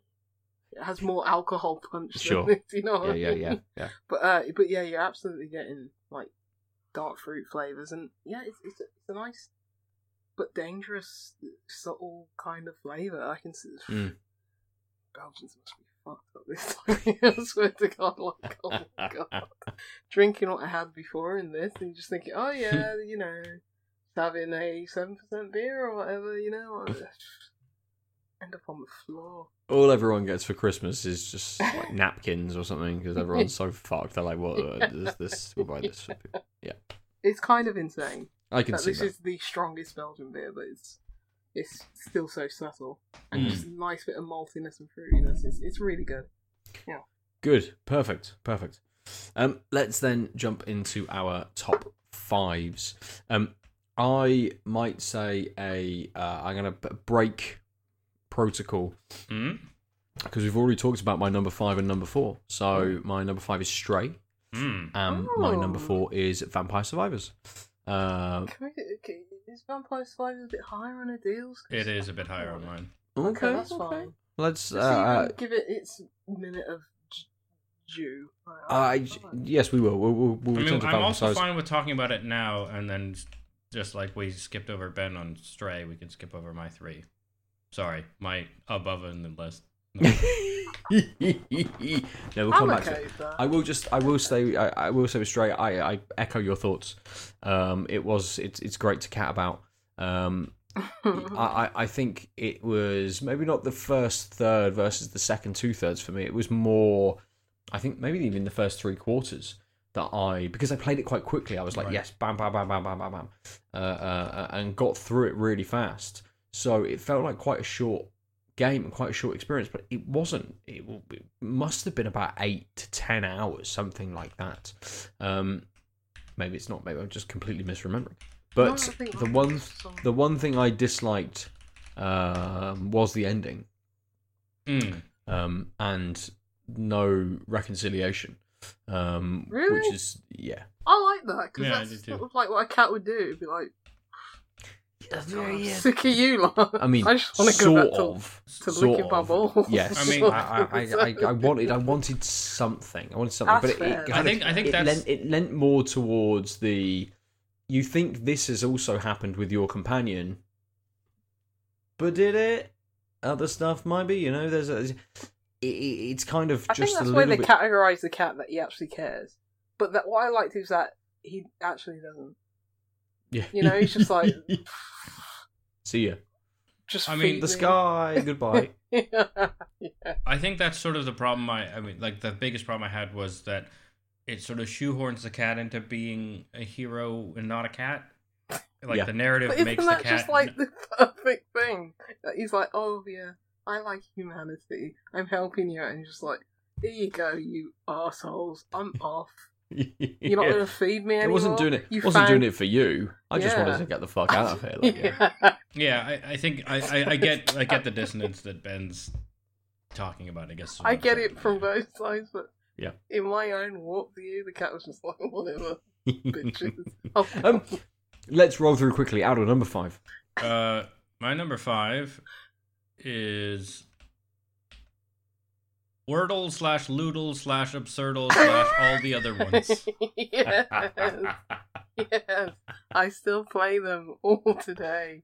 I stopped Wordle and Loodle. There were the ones I consistently played for months and months and months. And then I did like Absurdle, and I did try Octurdle at one point. I was playing Octurdle like over and over today while I was watching the calls. And they really did work. For a lot longer than I thought. It was great, and just they again came back. I'm glad you put that on. Talked a lot about them. They were very much the beginning of the year. I think I may have played a bit of Wordle in the end of last year. I can't remember, but definitely the spin-offs all came out in January or afterwards. And like I said, I mean, Loodle was one of the amazing things. My opening word in Wordle has always been boner. And then I played Loodle, and I was like day 3, and I just typed boner, and like, yep, you got it. I'm like, fuck yeah, I got it. Got it in one, motherfuckers. Should retire champion of this dumb game. When you get that in Wordle, it's like ecstasy. Yeah. I have a friend who uses the same starting word, and then I hate that. Because the Wordle starting word that they suggest, I think the best thing is out of Wordle is WordleBot, which computes all your stats and stuff like that against other people. Gross. Like the one that that Wordle always uses. No, when you beat that robot, when it's like I got it in 2 and the robot got him in like 4, and he's like, "You're so lucky." It's like, no, you're just crap robots. I'm better than you, AI. He's like, let's play chess. Don't worry about this. I'll be like, well, I beat Wordle, no problem. Let's play Go. But it's just, but it is very satisfying. But I think the statistics out of that is quite interesting. Right. But it always starts with the word slate. Really? And slate was the winning word like 3 days ago when we were recording. I was like, screw you, WordleBot. When I got it in like 5, screw you. Well, I got it in like 2, but. Sorry. What I was going to say is I have a friend who had, I can't remember what the word is, but they always started with the same word, and then people were like, just don't. Like, it's more fun. And so they didn't. It is. And they stopped, and 2 or 3 days into them doing that, was the fucking starting word, and they didn't get it because they were using some other word, because everyone's like, why would you use the same word? But it's funner. Yeah. It's funner that way. You're not meant to optimize Wordle. So that's actually why I stopped playing those, was because there was too much chat about that, and like it was now interfering. Like what I liked about it was, I know boner's an okay word, and I am 12, so I'm fine with using boner every day, because now I'm starting Wordle chuckling to myself because I'm 12. And then all the talk about the ideal like thing, and like people posting on Facebook, all that shit. It's like, this was fine for like 2 weeks, and now it's like making this the less meta. Yeah. I need a break from this, and then I never went back. But it doesn't mean I didn't spend a lot of time and actually really cool conversations with people on like, I know through Facebook groups that I don't really interact with, that like we chatted about Wordle, and like it was cool to talk about the meta, but ultimately that was the undoing for me. But I still think solid zeitgeisty maybe, but it was just really like, it was a proper chunk of my gaming this year, and it really did sort of work. I'm glad you mentioned it, because like it's still, as a New York Times, I did the crossword. Yeah. It's just something I do every day. And like even the spin-offs, it's like when I open Chrome, all of that's there for me. Like when I start my work day, it's like, okay, do this, that, not a turtle, Wordle, or Quirtle, or Worldle. Yeah. Oh, Worldle was fun too. Worldle. Oh yeah. Yeah, I just do them all. It's a nice start to your day. It's like just So I'm glad you mentioned it. I didn't even think of that. So thank you. Nice. Lucy, what's your number 5? Neon White. Which, the story is awful. Just words cannot describe. It's not because it's anime, but it's really bad anime. Like, bottom tier. Really bad. Like Dragon Ball Z bad? I've never watched it, but it's worse than that. It just absolutely is. It's awful. The writing is so bad, and this came from... What's disappointing? It came from the same person who made Donut County, which is a bit memey, but I found it funny overall. Yeah. But it is. I can't tell you how woeful it is. And for the fact that it got on my number 5 shows you how good the gameplay is, because it's the worst writing I've probably seen in a game for a very long time. Ooh, wow. If I went onto Steam and just went anime titties, I'll just be like, this is the sort of narrative and story that would be in that kind of game. And it'd be like, yeah, fine, I paid 99 pence for this, and I wrote that I was very sad in the Steam review, but Right. as a game like this, it's just like it's very disappointing. But you can skip over it, which I did. Right. And it was like, there's nothing for me here. I'm gonna skip it, and even though you still have to press skip, which is kind of annoying. You can. You don't have to read any of that crap. But the gameplay is very good. It's like probably the best example of like first person parkour that I've seen. That's like Mirror's Edgy. Yeah. Mirror's Edgy. I couldn't play the first one because of like motion sickness, but the second one had like was it Mirror's Edge? I can't remember what the sequel was called. Catalyst, Cataclysm, I think something like that. Yeah. I was able to play the second one. Yeah, because there was a few more settings, and it was like, this is really cool, and like something what I'd love to like about Dying Light, for example. But it's just, it's way more fast paced. There's there is a story, but it's like told in intermissions between very quick, fast paced, arcade-esque levels, and I was obsessed with it for several months. It's very good. And I was playing on Steam Deck, probably because my bigger monitor, my bigger setup did make me motion sick. But yeah, I just remember like adding a ton of people on like Giant Bomb's message board. It's like, let's just be friends and play against each other. And that's probably what broke it for me, when I was like, oh yeah, I'm really good. And I was like, oh yeah, I'm okay. It's like, oh, I'm terrible. But then I realised, like, okay, at least people play on mouse and keyboard, but it still feels so good, like on a control pad, and it's just so fast paced. And I really can't wait until you lot eventually get around to it, because I think it's on my list. Both love it. To be fair, half of your top 10 is like the top of my list of things I've been meaning to touch this year. It's just one of those where it's like, sometimes you know that we're going to click with the same games, and it's just, we won't get around to it now, but when we, like, Into the Breach, like, you know, this was my year for it, so, Neon White, it's just, so good. Nice. It's just so snappy, so colourful, so the music's great. It's just, it's an arcade experience that you reckon to something like, sort of like Space Harrier. Not quite the same perspective or something like that, but that just gives you that same feeling of just fast-paced, I'm a badass shooting things, you know? So, yeah, amazing. Nice. Cool. So, we'll roll around to number 4. As I mentioned, mine is Vampire Survivors, and we will return to that momentarily. Adel, what was your number 4? Well, my number 4 was another game I streamed, The Life and Suffering of Sir Bronte. This is a really interesting game. It is. I have to remind myself of this one. It's very much a narrative-based game. I had it up on Steam. I wanted to reread the thingy. Nope, it's gonna yell at me. God damn it, Steam. I played that in February.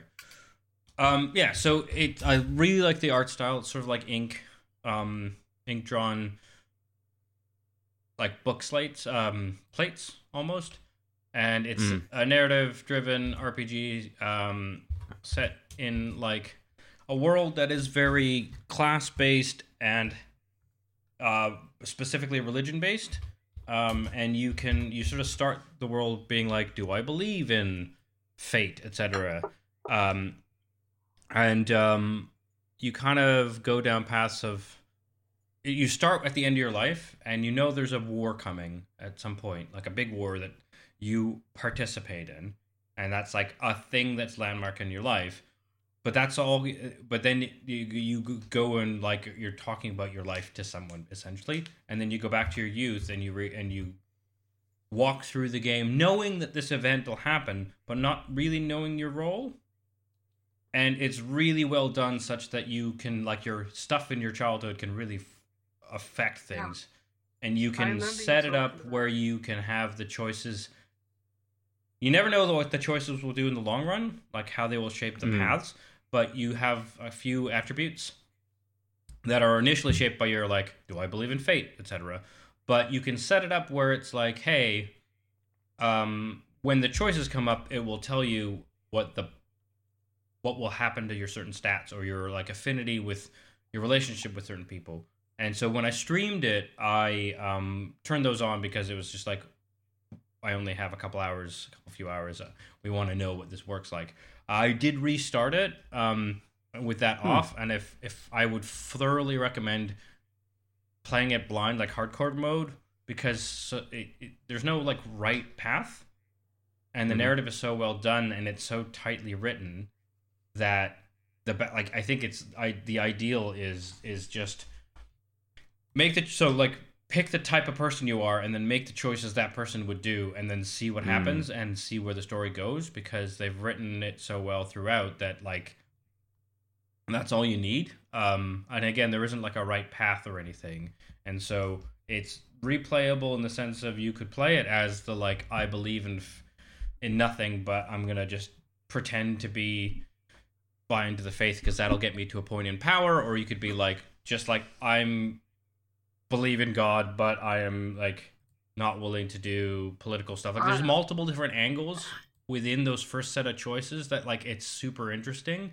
And like again, it's well done, and like having played it for a few hours with seeing how the affinities with people and your own stats get affected by choices in the background, it's doing the thing. So it's worth just like sitting there and like, okay, so what do I want to be? Do I want to be a person guided by the world, or a person who thinks they're guided by the world, or a person who rejects that, but also is a people pleaser, or blah blah blah. There's 3 or 4 vectors immediately that you can shape what you think it is, and then when you hit these choice points, you actually stop and like, okay, so what would I do versus what I want to do? And by not having those like those possible like reading the stat changes, you won't get lured into not doing what you think the character you've chosen would do.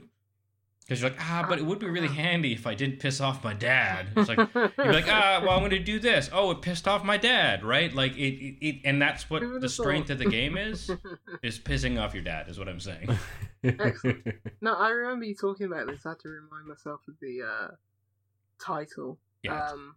I mean, obviously, it's way more in-depth narratively than Gordian Quest. But, I think you'd like it just when you're talking about that. I think you'd like Obsidian's Pentiment. Because, it's near the top of my list. It's very much that, and Pentiment probably where I may not play. What is it, Sobrante? I would play Pentiment because it's a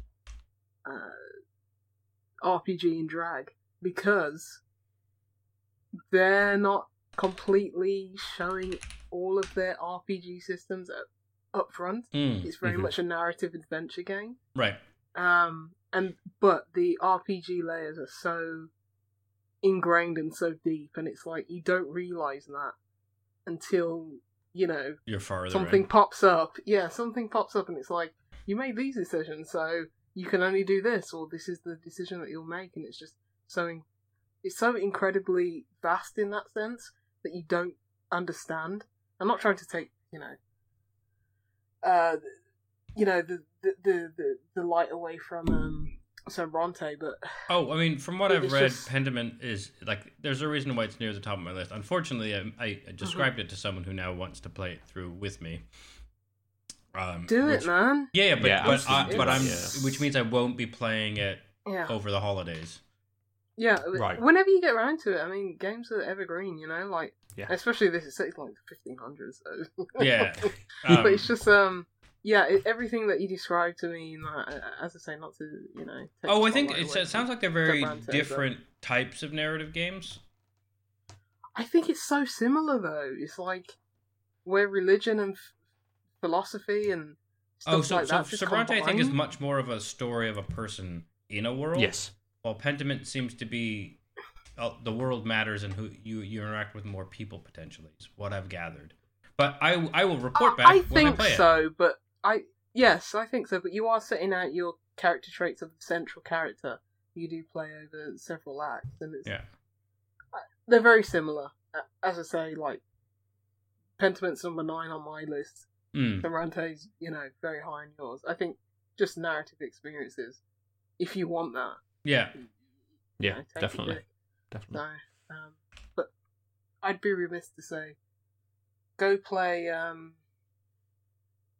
my god, the name's gone from me. Game that I got from you, Ben. Sugar. I was going to say it 2 seconds ago. Several games. Yes. I'll come back to it. Move on. Okay. We're talking now about your number 4. Oh, well, screw that game. But I'm just... Oh, I really want to find the... It'll only take... Yeah, go on. Fill it with whatever you like. I will fill it. Do you know what I'm going to fill it with? I'm going to fill it with Adult, a game for you that released a few days ago. Duelist 2. Duelist 2? I remember Road you Warden. really enjoyed...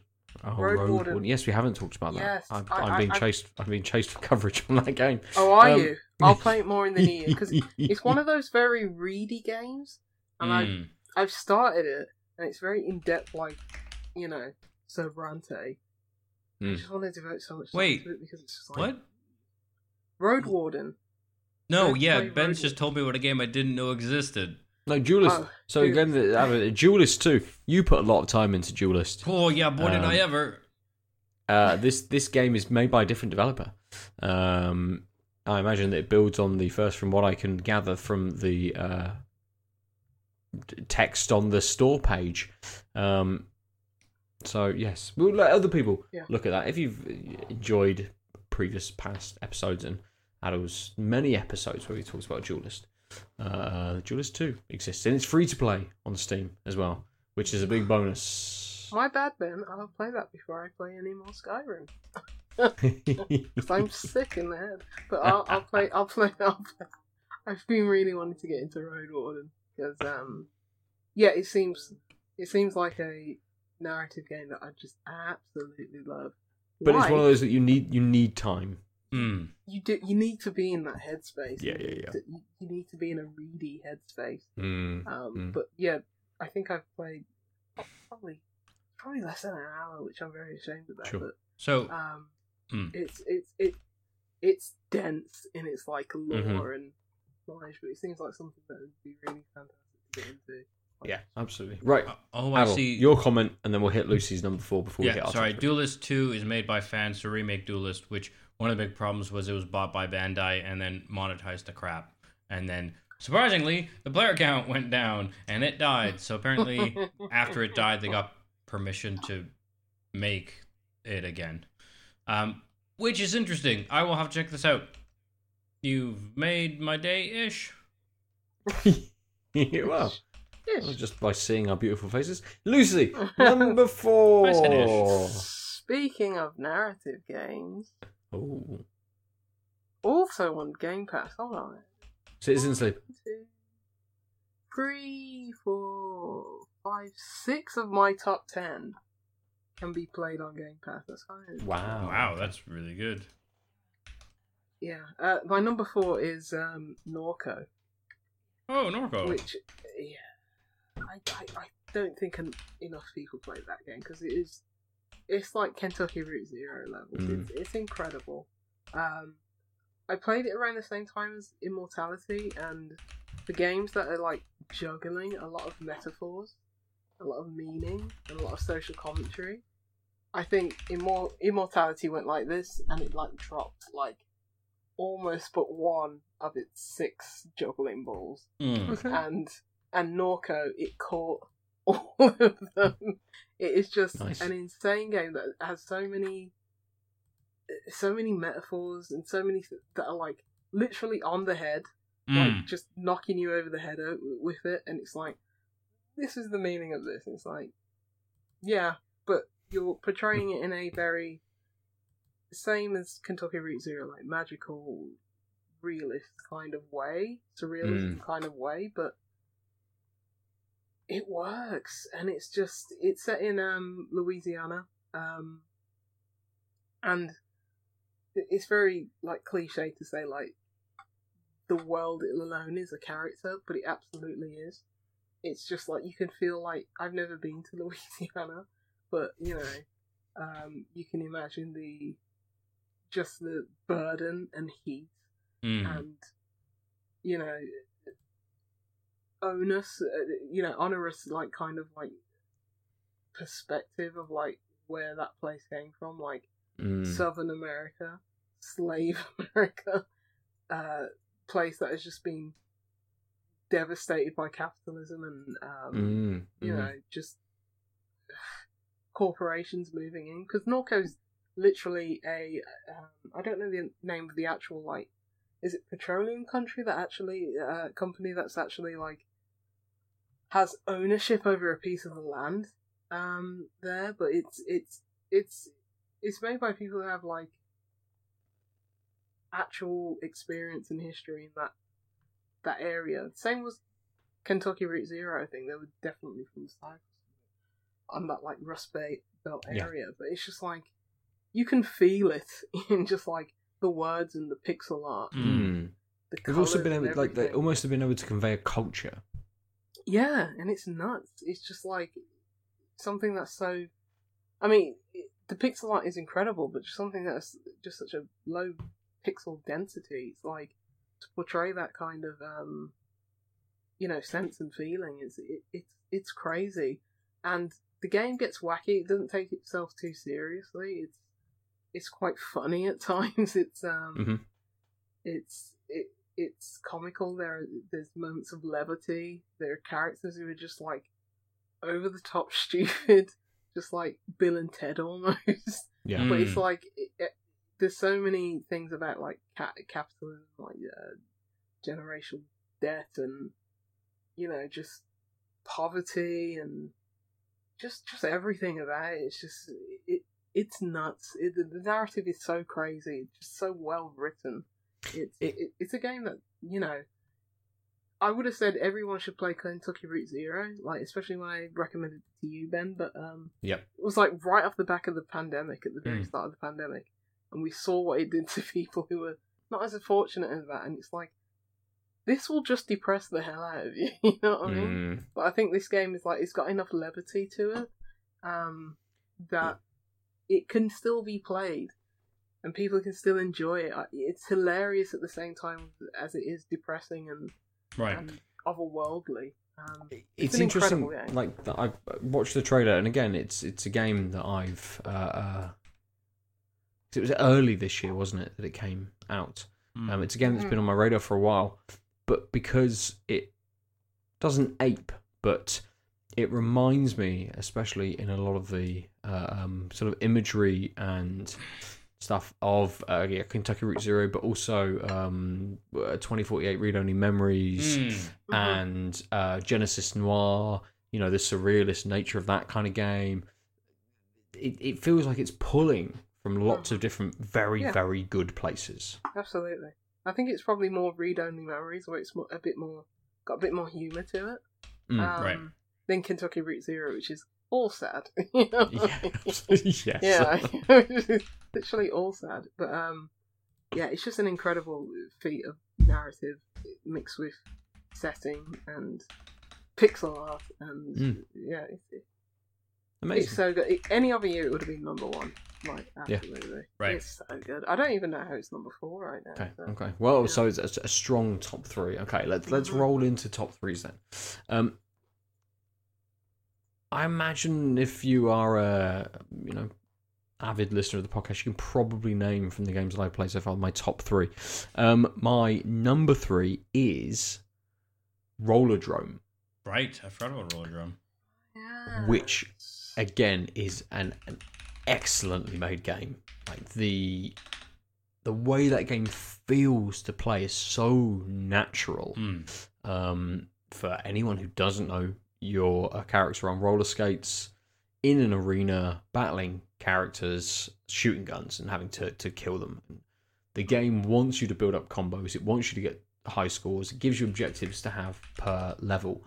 And it's one of those where you do go back. You want to beat your score. You don't just want to beat your score, you want to beat other people's scores. You know that actually if you just hit that other objective as well, like if you get all the combo tokens, or if you just pull a specific move over a gap, or if you kill enemies in a certain way, you'll just got those extra little points. And that will just bump you up above everyone else. And I've only returned to it a few times. Mm-hmm. There's lots of games on my list. So it's like there is a little bit of a narrative through it, absolutely. so but you could just yeah. But you could just not worry about the narrative. But the narrative is very interesting. It's a very interesting dystopian future that the game is set itself in, and it just feels so good to play. That's the big takeaway from it. There's all these other parts like the narrative. I bought it then, and I wish I was you. This is one of the cases where it's like you've played OlliOlli World and OlliOlli, and it's like you get that control scheme. I wish I was someone control scheme. Every time my mind just goes to Tony Hawk, it's like, why doesn't it play that Tony Hawk? But because I bought it, and I love the presentation. I love the colour scheme. Yes. The only thing knock that I can have against it, because my attunement to Tony Hawk's is like something that's completely me, something that's completely has nothing to do with this game. Where's the Tina Turner skin?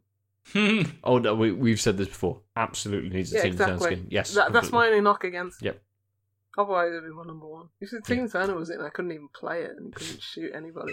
If that guy plays Tina Turner, yeah. Move over, Elton Chris. I may talk about it momentarily, but the Roll 7's Tina Turner. No, yes, more Tina Turner. Roll 7's ability to just get and be able to put across the players a fluidity in motion. Yes. If you can grasp that control scheme. It's just me. I don't think it will just be sick. you. I don't think it will just be you. Tony Hawk is so ingrained. It absolutely is, and it's so hard to unlearn. So many people. Yes, absolutely. It's saddening because this game is like everything that I'd want. Tony Hawk with guns is like, yes. Give it to me. Absolutely, yeah. Yeah, it's a shame, but I that was on Game Maker's Toolkit. He said everyone has to play this game. I don't know why, but it's certainly got its merits, though. It's a shame that I couldn't grasp it. Yeah. Well, I don't have to crack the beer. So you're going to have another beer? Yeah. Perfect. Lucy, are you having another beer? Yeah, I've still got my one. If we have time. I'm going to drink this first. Cool. We don't have to deal so we don't have to talk about it. Yeah, I can just crack a beer. Just something to suck on. Fair. If you're interested, it's St. Ives' Zenor Oatmeal Stout. And mine is Père Noël from Drank. And that's it, we're done. Yeah, done. Nice. Good. Sure, they taste beers. great. Perfect. You guys pour. We are back. So, I'd started and talked about Roller Drone, which was my number 3. Mm-hmm. So, Adel, your number 3, please. It's your number 5. Oh, yes. It's Vampire Survivors. Which is my number 6. It's interesting that such a small game has featured so highly in all of our, out of the plethora of games that we have played, how it's just hit with all of us. Oh, it was like COVID and just spread. Yeah. It's like I found out about it from someone else, and then I got you two onto the crack. We all shared the same needle. Yes, exactly that.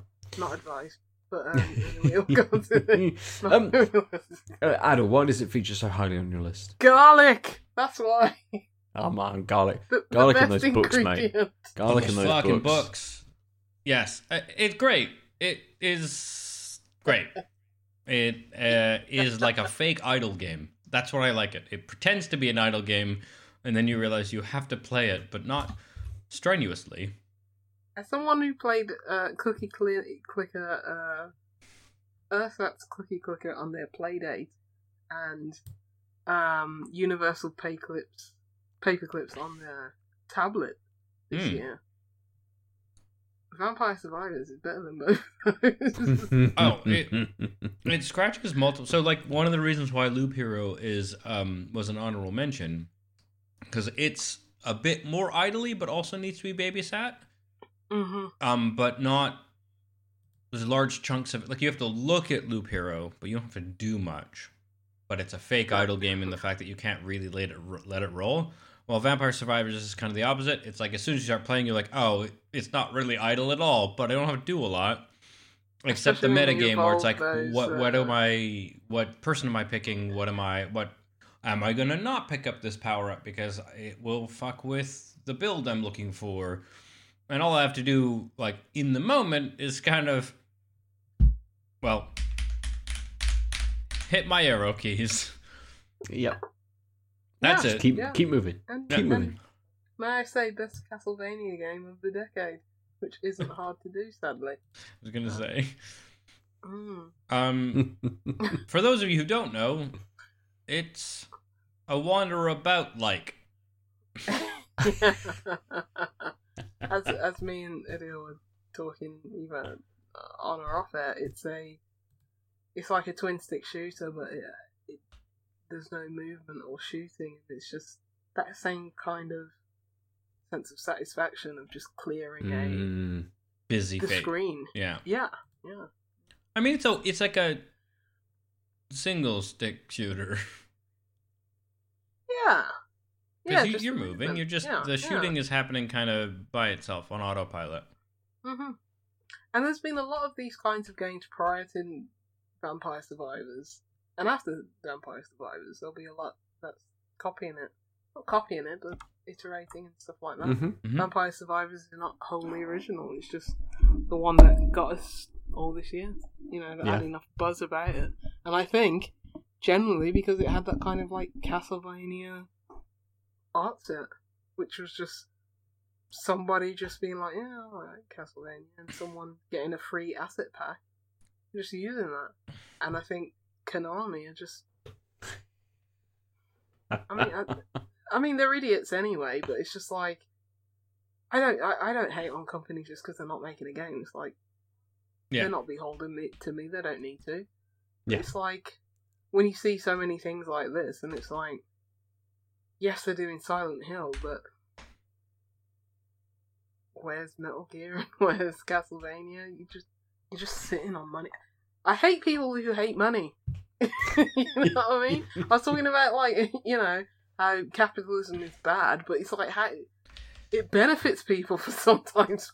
I mean, one of the benefited problems me.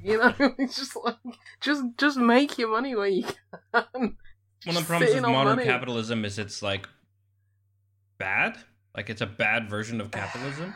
Yeah, it's a bad version of, if this doesn't make $1 billion. Oh no, it's not even that. We're not going to endorse it. There's so many like weird countervailing incentives to make money in the short run because the people making decisions just need to justify this year, this quarter.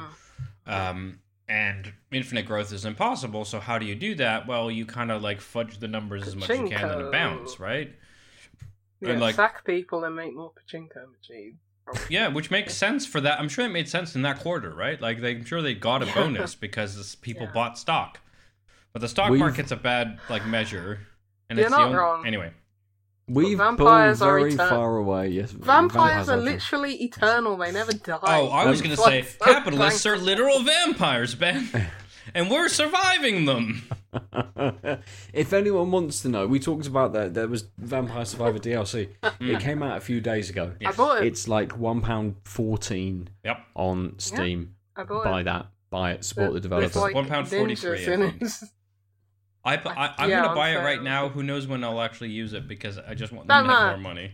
But it's saying that's what I felt. It's like, here's more money. It's got like vampires and goblins in it. I don't know what's going on in any of that game. It's just like, and then when something weird happens, I was like, oh, is this the meta? And it's like, this is the meta happening. I'm like, cool. Do I get a new weapon? It's like, yes. Here you go.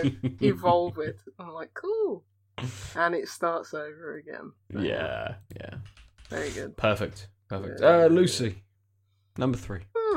Signalis. Which is another Game Pass game. Mm-hmm. Yeah. Where I played it, it's a top-down Resident Evil, Silent Hill-esque kind of survival horror game. It very much draws on the inspiration of those kinds of games. It's not completely 3D that you'd think. Early 3D with Silent Hill and Resident Evil. It's more top-down, isometric, but it absolutely wears its influences on its sleeves in that sense. With limited inventory, limited ammo, limited everything really, limited sight lines, and just the way the game is structured. But there's been so many games in that vein, because I think what continually depresses me is that games will maybe, I don't think they will, but there's a chance that they'll stop emulating games that I have much more of a fondness of, which is pixel art and games that are more 16-bit and 8-bit games. Those are the games that I hold close to my heart and that I'm very, nostalgic about. PlayStation, yes, I played those in those, it was revolutionary playing 3D games, but it's just something less, I don't know, there's something more cold about them. I don't know if it's just when the fact that I played games, fortunately, when 16-bit was around, and it's just I've been early in that sense. But I think a lot of people are drawing on those inspirations more, and I think more and more it's going to fall out of favour. 10 years time, it's going to be 20 years time. They're probably going to be making Fortnite-like, so I'm going to be crotchety old woman throwing cats at children on my porch or whatever. But yeah, me and Dorian just be at children. But it's just you see so many on Itch. Oh, bless him. He's a shaggy boy, like his daddy. But but it's just so many games now are just emulating that PS1 style, and yes. And that still brings me a bit of nostalgia, but not as much. And I think a lot of them are just very basic itch.io games, because obviously it takes probably a bit more fidelity. It's harder to emulate that style anyway. Very much. You get a lot of these this game demastered. They turn Bloodborne into a PS1 style kind of game. Mm-hmm. And it's just a much harder style to emulate because of just the technology that was going under the hood and that kind of esoteric knowledge and esoteric way of producing things and the lighting and the systems and the polygons. But Signalis just does something that is just completely emblematic of that era without being too beholden to that style at the same time. Yeah. But I think where Signalis really shines, because I think some people will... I guess your mileage may vary with the inventory system, the fact that the gameplay doesn't evolve so much beyond that. Okay, I'm shooting at an enemy. Pop, pop, pop. I need a shotgun. I need, 2 shells in my shotgun. I need, 3 rounds in my pistol or whatever. And that kind of inventory management that is very, 90s. Even though it gets rid of, a lot of the frustrations of those times. You can play with the tank controls if you want to. Right. I did for 10 seconds and I was like, okay, I see what you're doing. This is cool, but I'm okay. I'd rather benefit from where we've progressed in 30 odd years, to be quite honest. Okay. But the way the game is packaged and portrayed and just presented has a very weird anime.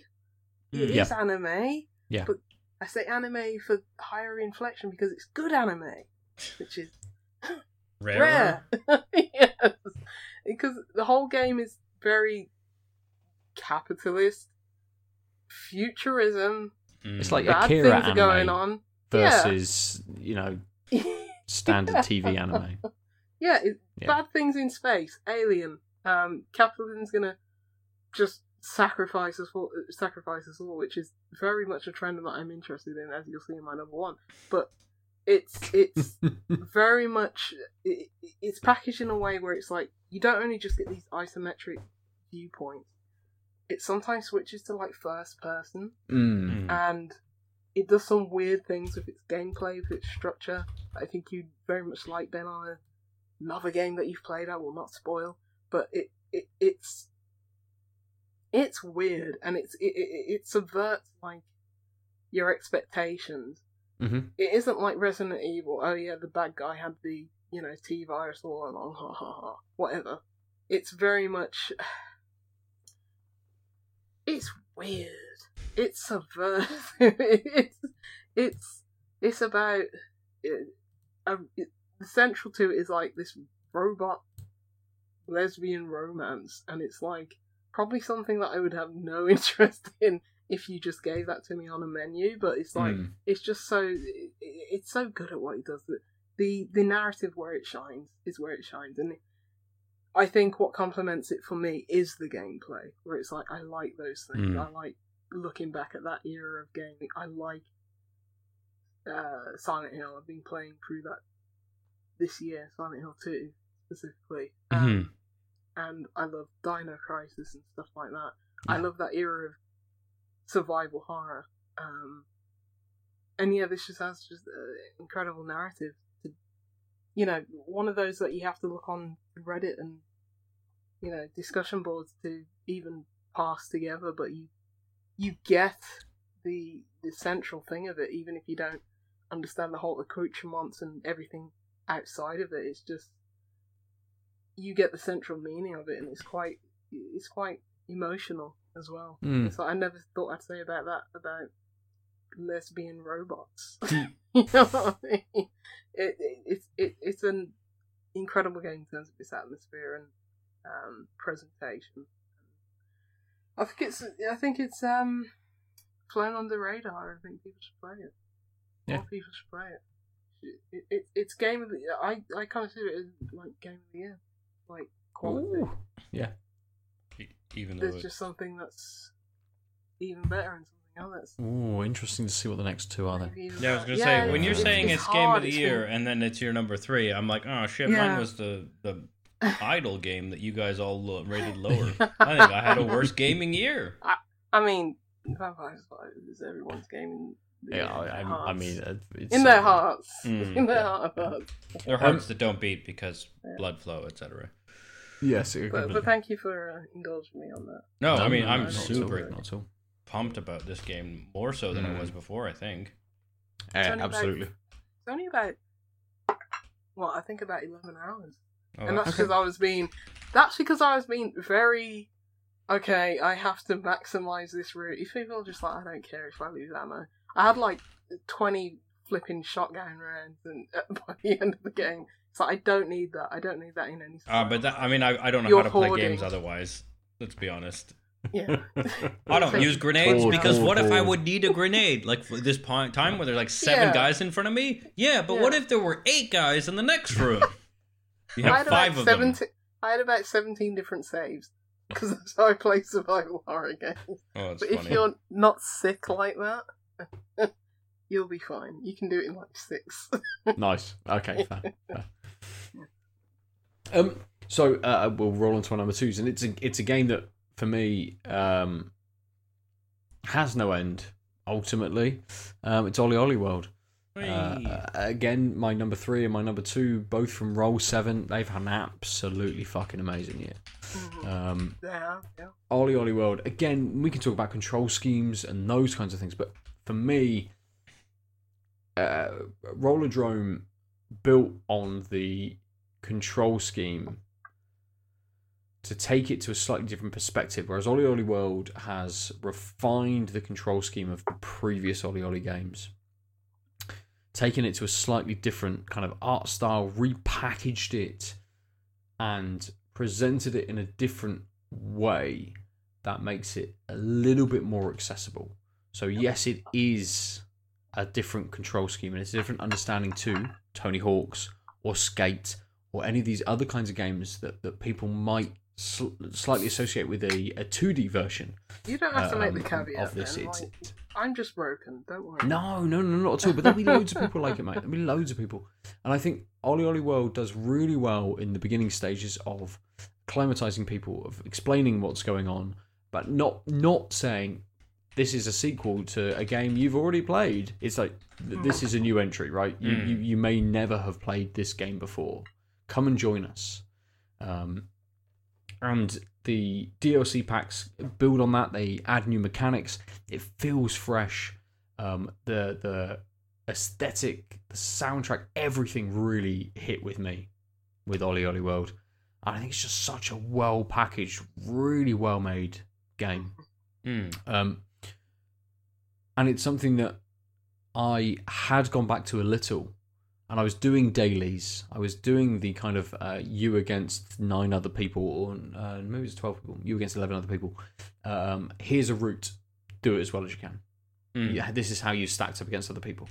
I was hitting those and doing that and enjoying doing those kinds of things. So then the DLC comes out. And you're like, yes, there's more to explore. There's a little bit more kind of this wacky kind of very much side narrative. It's not about the narrative. That just pulls you through the different levels, right, and showing you the different mechanics. So you get to the end of that game and you feel like a master. Even though you might not have mastered everything, you feel really good about your progress through that game, and that's the way that it is paced. It's not about how good you are. You could feel that you're rubbish at something like this, but it holds your hand so well and paces it so well. You get to the end of the game and you have such a good satisfaction. Such a good level of satisfaction at just being like, yes, I have nailed this. I have done such a good run. That's the whole point of any good arcade game. Yeah. Absolutely. Yes. Like, trashed it at the end. You're just like, alright, let's go again. Yeah, alright, I completely. Can do better. Alright, yeah. I think that's a bit of a difference between OlliOlli World and Rollerdrome. Is OlliOlli World feels a little bit more arcade, and it very much feels like, great, I feel like I've done really well, do it again. Right. Great, I feel like I've done really well, do it again.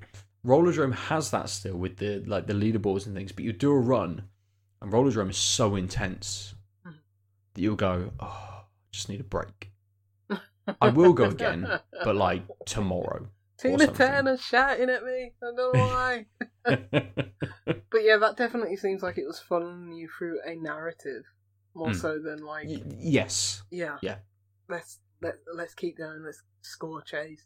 Yeah. Yeah. That's what Neon White is. You know, just high adrenaline, and it's. Yeah, I can imagine if I can transplant my feelings in Neon White into a control scheme like OlliOlli World, I'm completely with you on that, and I can see why it's number 2. Yeah. Yeah, I'm just broken. No, I don't know what to do. I've been broken for like 20 years.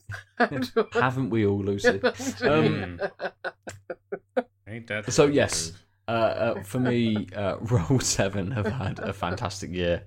I really look forward to whatever comes next from them. Yeah. I can see them dropping OlliOlli now that OlliOlli World has come out, because there is that perpetual multiplayer, that online space for that game, and see them doing more things like Rollerdrome. They break out, they keep a similar kind of scheme and break out into something different kind of narrative, different kind of game that they've produced. Make another platformer like Not a Hero. You can see a lot of Not a Hero in Rollerdrome. Yeah. The way that it kind of plays, the shooting mechanics and that kind of stuff, you can see it's so good. Like Rollerdrome is so good in seeing. Almost. Yeah, man. Broforce is fucking amazing. You can see in Rollerdrome that progression through their games as well. You can see where they've taken inspiration from various different games that they have worked on, and I think OlliOlli World is kind of the this is they would sit there and go, this is our best game. This is is us at our absolute highest level, and Rollerdrome is us going, we're taking that energy and we're going to try something different. I love that pivot.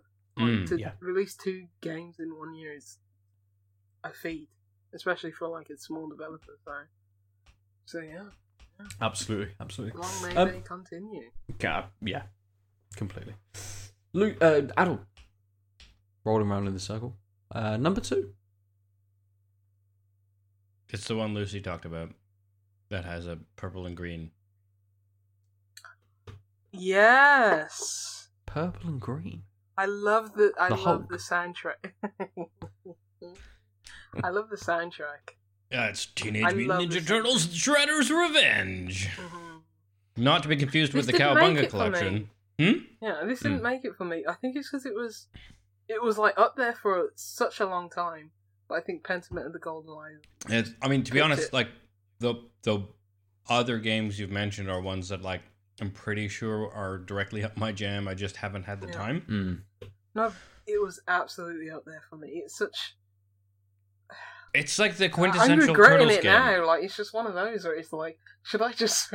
It's like it doesn't really matter, but it's like that would have probably been my 11 because it's just nostalgia in a bucket. But what I really liked about it, and what actually because I streamed the Cowabunga collection, it really like hammered home just how much they understood the nostalgia and fixed all the annoying shit from our youth in a way that you've it didn't feel like it. Perspective on it because you've played the Cowabunga. Yeah. I didn't buy it because I thought it was a bit expensive. I mean, eventually. You'll notice that didn't make even my honorable mentions. It's fine if you like those things and are interested in like the bits and bobs that like some of the like not even unlockables, just the art assets and some of the stuff was really cool, but like ultimately I'm not going to play these games, right? Was it Digital Eclipse as well? Yeah, because they do really good things with their remasters. Yeah, like incredible things where you can just like hop into a game wherever it is and insane like preservation. And they even give a technique, like when you pause the game, it'll give you the techniques that you would have may never have known when you played it. Just like little pictures and like do this when aerial attacks and stuff. Really cool, but ultimately what I want is not to play those games that I just had no choice but to play even though I sucked at them when I was 6 through 12 or whatever. But like I want the feeling of playing those games, and that's exactly what Shredder's Revenge did. It made me feel like I was playing those games, and then when I actually played those games, I'm like, oh, no, that game is so much better. Yeah, it is. It's like, so good, and I still haven't played it with anyone else, and I know it's going to be fucking great. And so it's number 2 because I had such good time. It hit the nostalgia exactly the way I thought, and then when I played the actual nostalgia game, I was like, oh, the reason why the nostalgia hit was because you guys know what the fuck you're doing and you've made it better in a way that is still true to what I'm looking for, which is no small feat. No, it isn't, because like when I was up in Bristol with you, like you were playing that on the arcade machine, I was like, I played it so many times. Like, I don't care. And we did not last long. But playing like Shredder's Revenge, it's like, you get all those feelings of playing the old arcade game, none of the frustration, and it's just so much more fluid in like this sort of the movement, it's easy, I'll say that, but yes, but that's so much part of it, right? Yeah, that's part of it. That like Monkey Island, it's much easier than it used to be, but it's I wouldn't say Monkey Island is more fun in that way. Well, I was saying, but the problem with Monkey Island being more easier is that it's a puzzly game at its heart, versus a button mashing smack 'em about is a lot better. This was a quarter eater, whereas just to play something, whereas Monkey Island wasn't. It was just like arbitrarily hard. You bought the disc. It's fine. It should be solvable, but it isn't. Anyway, but teenage what is it? Shredder's Revenge. Yeah. It's just so much more fluid, more forgiving, more with the accessibility features, that is. And it's just like, this is.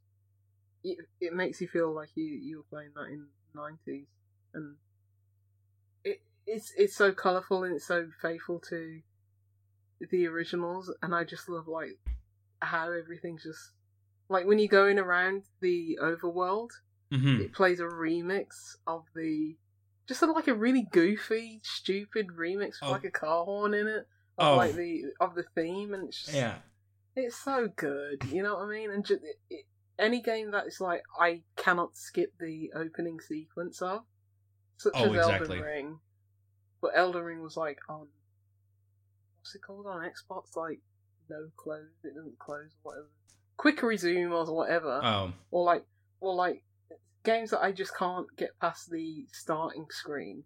Right. Like Skyrim or Mafia 3, because the only time in that game that they had Jimi Hendrix was literally on the start screen and at the end of the game. That's really funny. nowhere on the radios or whatever. But it's like impossible to get past that start screen.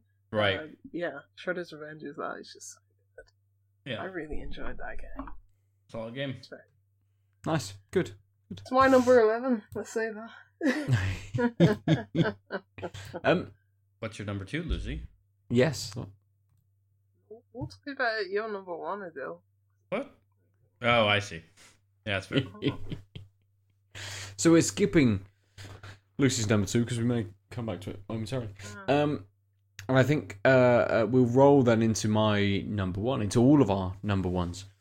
Lucy got it right earlier. There's Robot Dinosaurs involved.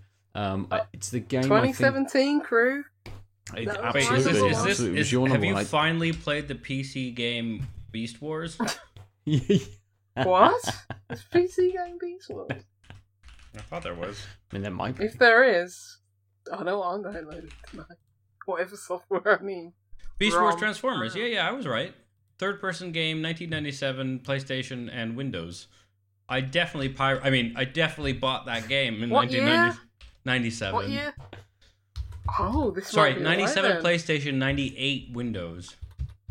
It's like Lego Rock Raiders, what we were talking about before, which had a PC release that was like a strategy game, and a PlayStation release that was just like you're just running around. No, so this is the same. This was actually the same game. Oh, okay. It's just the port took. Sorry, It's not on Steam. That sounds all right. Might be on Good Old Game. Maybe fun on Good We'll Old Game. talk about it later. Sorry, absolutely. What are you talking about? So, you stupid dinosaur game? Yeah, number one for me is Horizon Forbidden West. I spent a fucking lot of time playing that game. It seems good. And very much enjoying it. But the only caveat is that it is more of Horizon Zero Dawn. Mm-hmm. It's a game, I think, which builds on the first, enhances a few of the elements, like the combat, choosing different weapons, those kinds of things. It opens up the RPG elements a little bit more. And not that I needed that, and not that I delved into that too much. Yeah. But from a narrative, it's interesting. It pulls you through.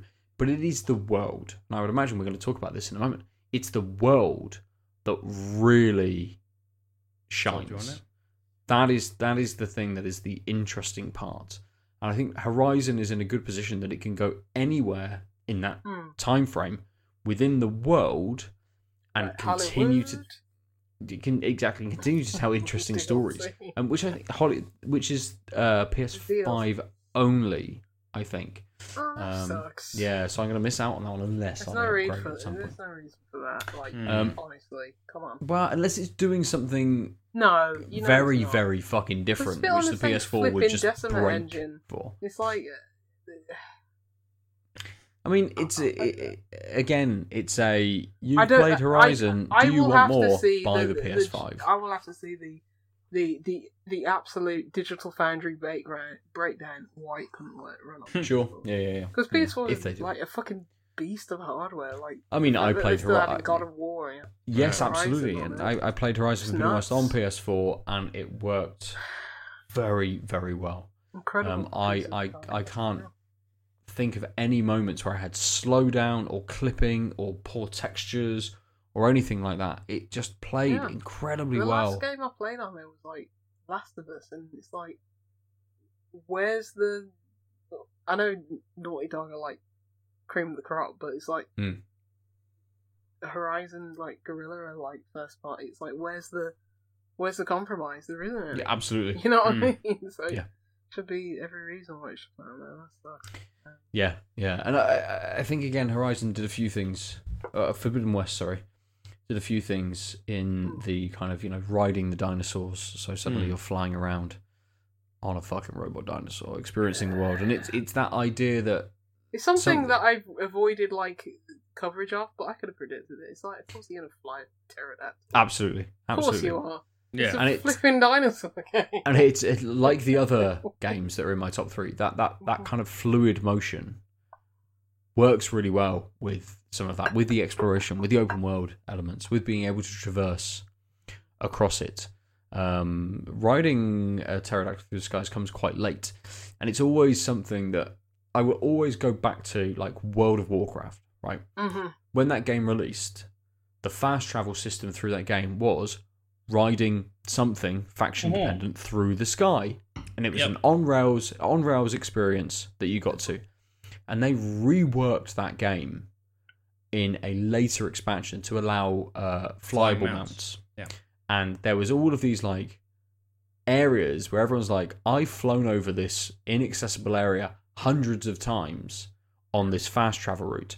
I now must go there just to see just to land and just walk around. And they, they made a thing of it. They put a few extra little bits in some of these areas because it's that Easter eggy type thing. Early WoW was great because there were exploits they hadn't patched, and absolutely. In IT hacky era. Yeah. So on the top of Stormwind is now a fucking functional area that was in the beginning of the game was just partially developed and abandoned for years. But the route up to it was blocked by, a ledge that you couldn't jump over. But early days, if you used the Gnome telescope, you could build as an engineer, you could build telescopes and give to people, and it would zoom in. But if you jumped right when you zoomed in, you would zoom in at that height, and when you disengaged, you would be floating.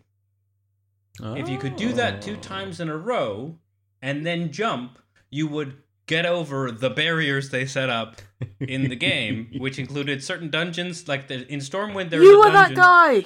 You were that guy in South Park, killing everybody. So, in Stormwind, there was a dungeon that had 2 exits. And if you could time it right, you could go in the end exit and then go just kill the last boss and skip most of the dungeon with the same trick. But in whatever the gnome place... it wasn't Stormwind, it was the other place. The place with the auction house that has the extra area on the top. We're talking first 6 months of WoW. If you did that trick, you could then just wander up into this desolate landscape of half-made assets. It was the coolest thing. It's one of the reasons I really like early live games, because if you can figure it out, you get to see stuff you're not supposed to that they have not finished. I'm so grateful I was not born in this era. Whereas... born, fucking hell. I was born. Yeah, you absolutely were. Not old enough to buy my own computer. But that's one of the areas people talked about when the Flying Mounts came out, and they had to fix it up because people could go there now. And so when I went, one of my returns was post Flying Mountain. And I went there. I'm like, oh wow, this place looks way better. My early PC adventures at that point was The Sims. So. And that's all. And I know what that did to me. Make your own adventure. And that was enough. That addiction was enough. Anyway. So, it leads on to one of the other reasons that Horizon is my top game this year. I've completely lost track of what you were saying. Is that... The world, the man. It is the world. It's the world. It's the idea that every single part of this world has been thought about. Right. It is, of course, you can fly there. Yes, you can. It's not until sort of towards the last third of the game that you can fly there. But we're thinking about it constantly. We've got to make sure that it's all sorted. We've got to make sure that everywhere is accessible. That if you're flying a dinosaur, you're riding a dinosaur, that you can get to those places.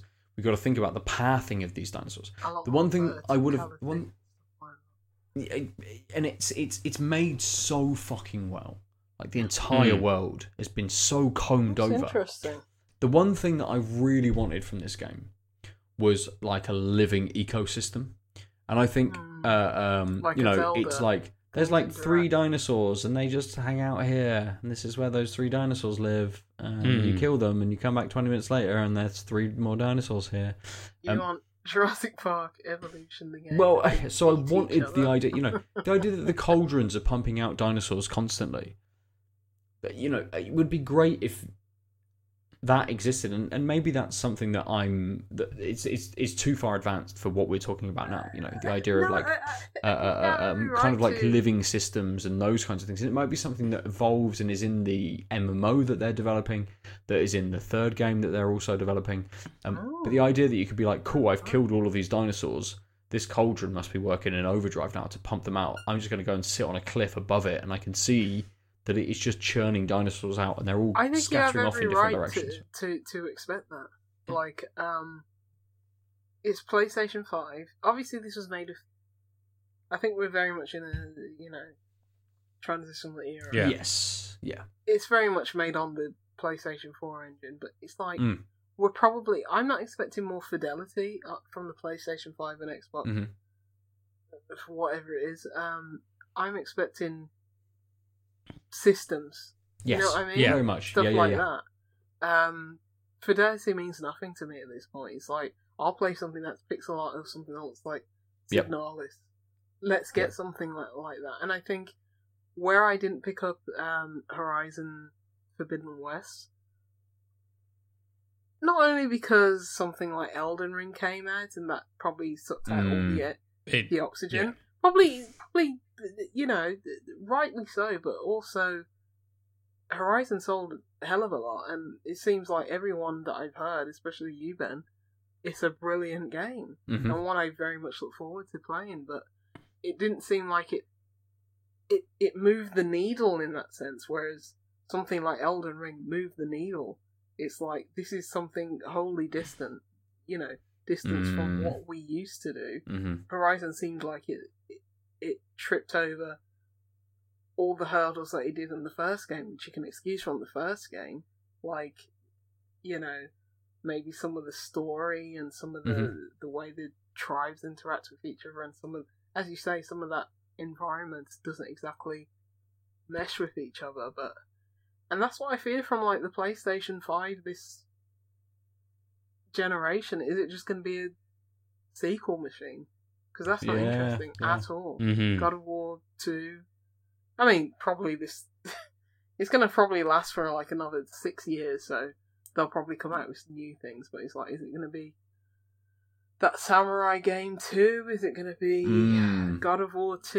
Is it going to be Horizon 2? Is it going to be Spider-Man 2? Which is like, I think. Which it is going to be. Yeah, but if anyone should be averse to risk, it should be the smaller publishers. It shouldn't be one of the biggest publishers in the game. Yeah, let's circle back to our nonsense about capitalism, right? Yeah, but, well, I mean, you've got games like Returnal and a few other things that are... But they're so much smaller scale, and that's from, like, a publisher that we're going to give up. Yeah. like 2 years ago. It's disappointing, and it's scary where we are. Yeah, that's true. I don't want to harp on Xbox and Game Pass because they're not doing good anyway. I think a lot of people had a bitch about Xbox were not at the Game Awards, and I was like, I didn't even notice because I didn't even care, because their whole model is Game Pass now. Yep. I want games like Pentiment, but people want games like, I don't know, Halo 17 or whatever. It's just like, yeah. But are they going to put out games that are just like sequel after sequel? It's just not interesting anymore. It's not. And I will play the Robot Dinosaur game because that is my life. That's what I've been building up to. That's the game. And it's interesting that you say that, because everyone was disappointed that we didn't get like John Halo DLC straight away after the way that like Infinite finished. I mean, I think that whole studio's been exhausted and a mess. And like, I don't play Halo multiplayer. They probably need to just go on a desert island somewhere and just take a 6-year break. Just do something different. Just let them do something different. You know different. what I mean? Yeah. I mean, alright, have your core studios doing the same crap every year. But like, holy Jesus. I can't have a sequel of everything every year. Make something different. Yeah. I think maybe Game Pass has that kind of like just a bit extra budget to push out to these, you know, like a Grounded or something like that, or a Pentiment. Yeah. But if Sony doesn't even have it for, I mean, they have it for a, you know, what Returnal. Hopefully they keep doing that. But I don't know. Maybe it's because I just haven't seen what they're. And it's like it's odd stuff, isn't it? Like last gen, like Concrete Genie and things like that from PlayStation, which was completely kind of yes, it was like third person and it was built on similar kinds of systems, but it's a different kind of game, different kind of narrative. You want those smaller experiences. I just hope that all of the developers push that out. I mean, Nintendo are probably the worst though. Let's talk about something. 17th Fire Emblem game. Flip me. You do, Lucy. Of course you do. I don't. God, Fire I have to talk about it with Francis tomorrow, probably. Yeah. I don't know what number pillars of. They're up to like Fire Emblem 12 flats or something like that, aren't they? God bless you, Francis, but I don't want to talk about anything. Let's talk about then. Let's talk about another JRPG. I'm gonna assume is Adul's number one, a game which is like a sequel, but isn't, and does do something different. Does go? Is it like a sequel? It's a JRPG. Exactly. It's not a JRPG. No, it's an RPG. Western RPG. It's a very capital W RPG. It's Western. Yeah. Yes, but it's a role-playing game. It's a WRPG. But it's very much made by like a Japanese studio. What's your number one, Adul? It's Elden Ring. Elden Ring. One made by the guy who. Dan Rang. It's that Hispanic guy, Elden Ring. Isn't it by the guy Bill Clinton's mate? No. Okay, enough slightly maybe racist / questionably linguistic. He's just an idiot. He's not racist. The fucking... Which is probably even worse. It's Elden Ring. I didn't get back to it in the fall like I planned, but it doesn't matter. I put hours into multiple different characters. I love the world. I love what it's done. I've tried... It's Bill Clinton's favorite. Yeah, it's fair. Sorry. No, enjoy. Have the moment. You shouldn't have brought that up. It's only gross. It's funny, but it is. It's great, is what I'm trying to say. Yes, it is. It's great in multiple ways. It solved the problem I had with these games, which was the linearity and the difficulty meant that you could get kind of stuck. And the fact that you can just wander away, and if you wanted to grind in a way that like isn't grinding because you're just exploring and accidentally getting better, is so key. Yes, thank you. And the way the map worked really caught me, because if you paid attention, you would know where to go, because whoever drew the map was consistent with like how tunnels or things would show up, even if they weren't the icons. And so you could kind of be like, I'm going to put an icon there, and we're just going to go there and see, and you'd usually be rewarded. But also there was enough like meat to the game that you could just ignore that and still stumble upon things, or just fuck the map, like just wander about and get to know the feel of the land yourself. And like there are enemies in these more optional dungeons that are like iterations on enemy types you've seen, like the fucking stone dogs, which got progressively harder by either having different moves. God, those scared.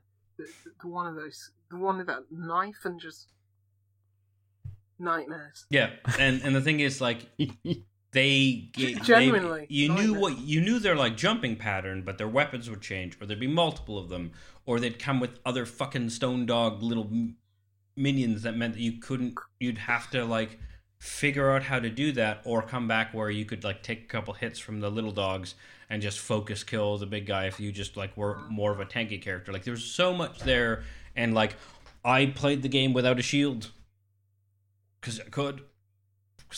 Learning how to block. I played the game without knowing you could run. So. Exactly. And like the play styles were so different, and like I played a kind of a hybrid mage type as my main, and then I went to dual wielding quick swords. It's a proper RPG. Yeah. It's what I disliked about something like The Witcher, where it's like you just roll and slash. There's nothing different. I'm sorry for all you which Adam Thomas is like raising. Lauren's but raising from his.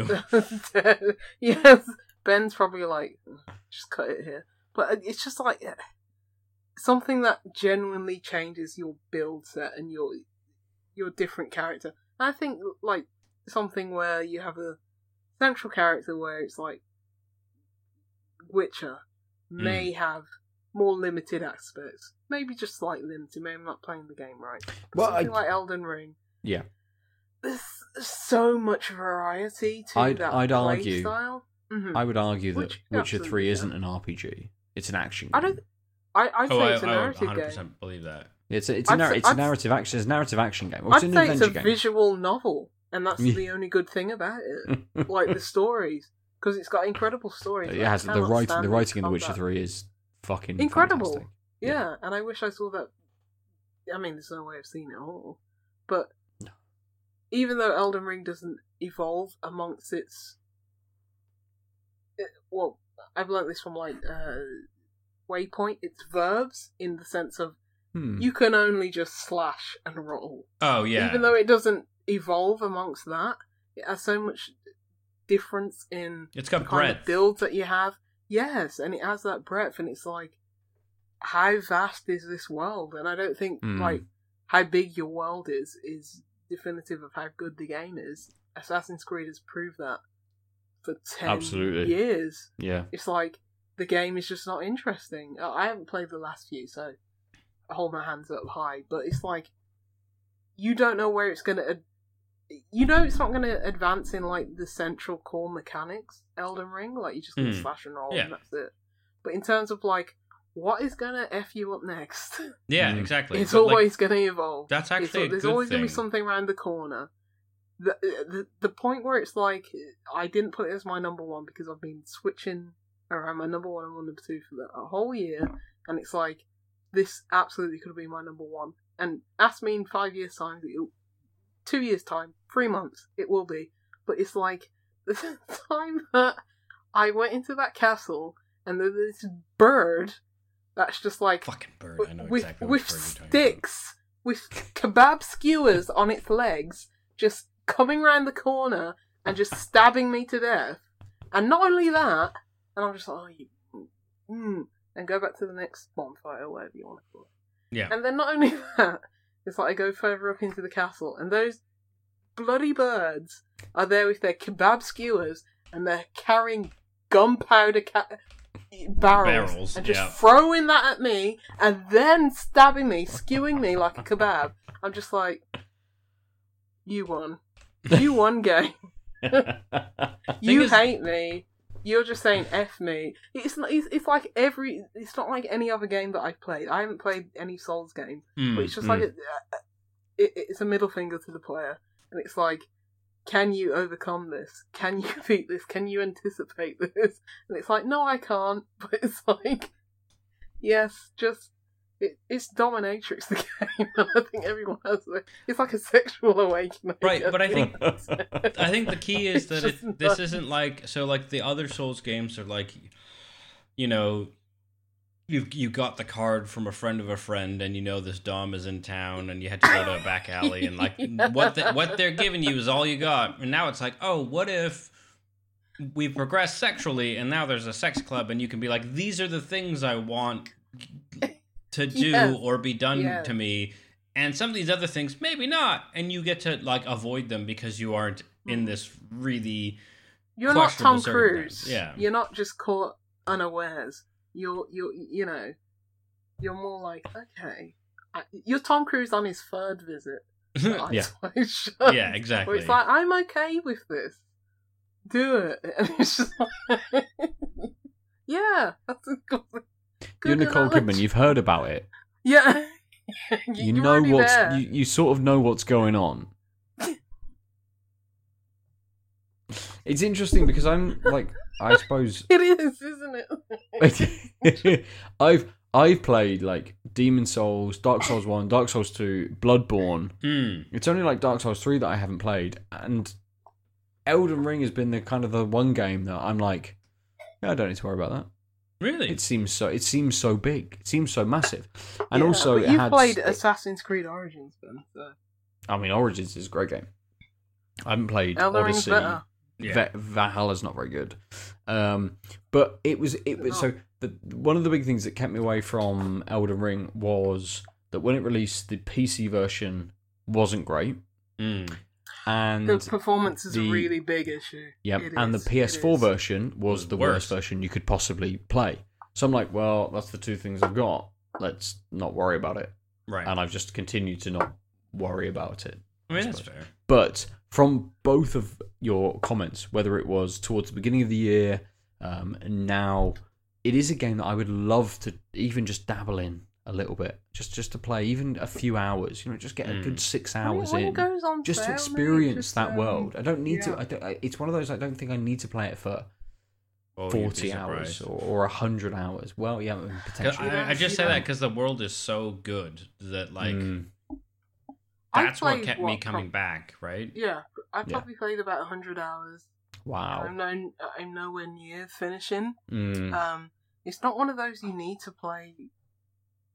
Me, I feel, as we've talked probably off air and on podcasts that you weren't a part of then for whatever reason, that it's probably something that will never complete. Yes, because we hate. It's probably something that will never complete, but the majesty and the scope. It's something that I'd show like Horizon Zero Dawn in 2017, I'd show my 8-year-old self. It's like, this is what games can be. Yeah. It's just insane in terms of scale and how many times it surprises you. Yeah. You don't ever need to finish it. Like, I didn't do everything in Horizon Zero Dawn, but it's still something that if I had a time machine, I'd be like, Lucy, this game's made for you. That's robots and dinosaurs. You know what I mean? But Elden Ring does that, and I think even Breath of the Wild, that wasn't even on my top 10 that year. The way the systems and world interacts with itself, as you said that, Ben, you wanted Horizon 2 to do. Mm-hmm. That sort of discovery and intrigue, you just don't get that. And I think me and Ben, you could go into that game not knowing a thing. You don't need to know a thing about Elden Ring. There's still things that I will discover or never discover that will still be amazing 10 years' time. Just like this weird effed up monster and where it takes you and stuff like. It's nuts. It's nuts. Yeah. It's like Adil, did you ever get to a place where something just swallowed you and just took you to another place? Yes, multiple times. Yeah, it's just like, it could be an enemy, it could be a chest, it could be this, it could be that, and just all the revelations that you get in that game. It's a scale that I've never seen before. And much like people talked about Breath of the Wild being feeling like a more dynamic world than open worlds are, Breath of the Wild kind of feels stagnant and bereft in a way when compared to Elden Ring. It doesn't have the character, because in every time that I've seen a From Software game, that I know, I've been jealous of people who enjoy those games, because all I've ever said is just give me an art book of all those enemy designs, because they're nuts. But Ben, you've played Bloodborne, it's just some of the most excellent, interesting enemy design. And I'm jealous of people who like that kind of more linear thing. But as the deal said, you can progress without even knowing it, just exploring the world. Yeah. Just give me an art book of every single From Software game, and it's Elden Ring is that a little bit different. I enjoy the passion that both of you have given it, but especially from Lucy, considering you still have a number one game. I was about to say. Yeah. As I said, I think Elden Ring is a game that I'd show my 6-year-old self. Look what games can be. They're so big, so expansive, and look what things can have. But the game that is just, I went back and forth so many times. But the game that I probably thought about I mean, I've definitely thought about it more than Elden Ring. Elden Ring, I've always like, I should go back to that. But in terms of like a narrative sense, I've always thought about Citizen Sleeper. Right. Every couple of days, you know what I mean? It's one of those that are just like a Norco, like a Kentucky Route Zero, and I'd say it's probably more Kentucky Route Zero than the latter because it doesn't have that sense of levity. I guess there's some twangs of humour in its writing, but it is very much capitalist space. What is it? What's the company in it called? Wayland. Yes. Yeah. That we've just forsaken these humans, haven't we? But everything's in space, and you're playing as a sort of an automaton who's kind of had a human. Well, not a human. I guess it's like everyone's bred to be a worker in this kind of economy, whether it's on space or on Earth or whatever. And it's just like, okay, you're very much we're transplanting a human like mind and personality on this kind of like blank robot, and you're just, instead of living a life on Earth just being a slave, you're basically smuggled to this outwardly space station. And the gameplay is it's dice based. It actually made me go back and play Tharsis if anyone's played that. But this is much more forgiving in terms of that, but in much more narrative driven. But it's like, okay, you're rolling die or dice in the chance of like, okay, what's assigned to these numerical numbers on the pips on these dice is basically how many actions you can perform throughout the day. Like, okay, I rolled Snake Eyes, I'm not going to be able to do much. That's 2. If I roll, 3 6s, I'm going to be able to do a lot. I'm going to be able to go see my friend that I've made on this space station. I'm going to be able to perform this job and make some money. But the crux of it is that you always have this thing where, because you're like this robot that's had a personality imprinted on it, you need to keep yourself healthy, which is like basically injecting insulin every day. Right. And like to earn them enough money to earn insulin, you need to roll enough dice, or you need to perform enough tasks that day to earn money and stuff like that. But it's sort of like, fortunately in the UK, we don't have to pay for our essential medication that much. But in somewhere like America, where I think the developer is based, what's his name? Damien. I think his first name is Damien. But it's just like this whole earning the gig economy just to stay alive. And it's portrayed in a very futuristic kind of sense, but it's like it's very much these, a lot of people's daily lives, and even though I have a very much privileged life in the UK, it hit home, and it's very. It's kind of a depressing game, but it's unlike Kentucky Route Zero. It's very uplifting, like. The endings in this game, because you're on this kind of spaceship and you can decide what your future is there as this alien who's basically an illegal immigrant who's just landed there, and you can earn your way into a bit more success, into comfortable housing, into having a job, or you want to leave for a better life because there's a spaceship going to another planet and potentially there's life there, you just don't even know. But it's just it kind of runs out of runway in that sense when you start to earn more money, and it's just like, okay, I'm on a Monopoly board and I've wiped out everybody else. I have hotels on every corner, right? And it's like I'm cool, but even so, it's just like it sort of has these narrative arcs with so many different characters who are brilliantly portrayed, like in the art, like such diversity in like characters and their art and stuff. Like the art is incredible, but every single ending that you choose, because I think there's about 6 or 7 different paths that you can choose. Every single one of them is rewarding, and it doesn't feel like you're punished, but like the decision you chose at all. It seems like, because it gives you like, do you want to do this? A very clear, do you want to do this? Or do you want to like pull out of this? Do you want to be just like part of the machine and like part of the matrix and just be in terms of, you know, going to this ethereal life and just forget your body that you were unfortunately assigned because you were a slave elsewhere and you're just like an automaton now with a different personality traced on it.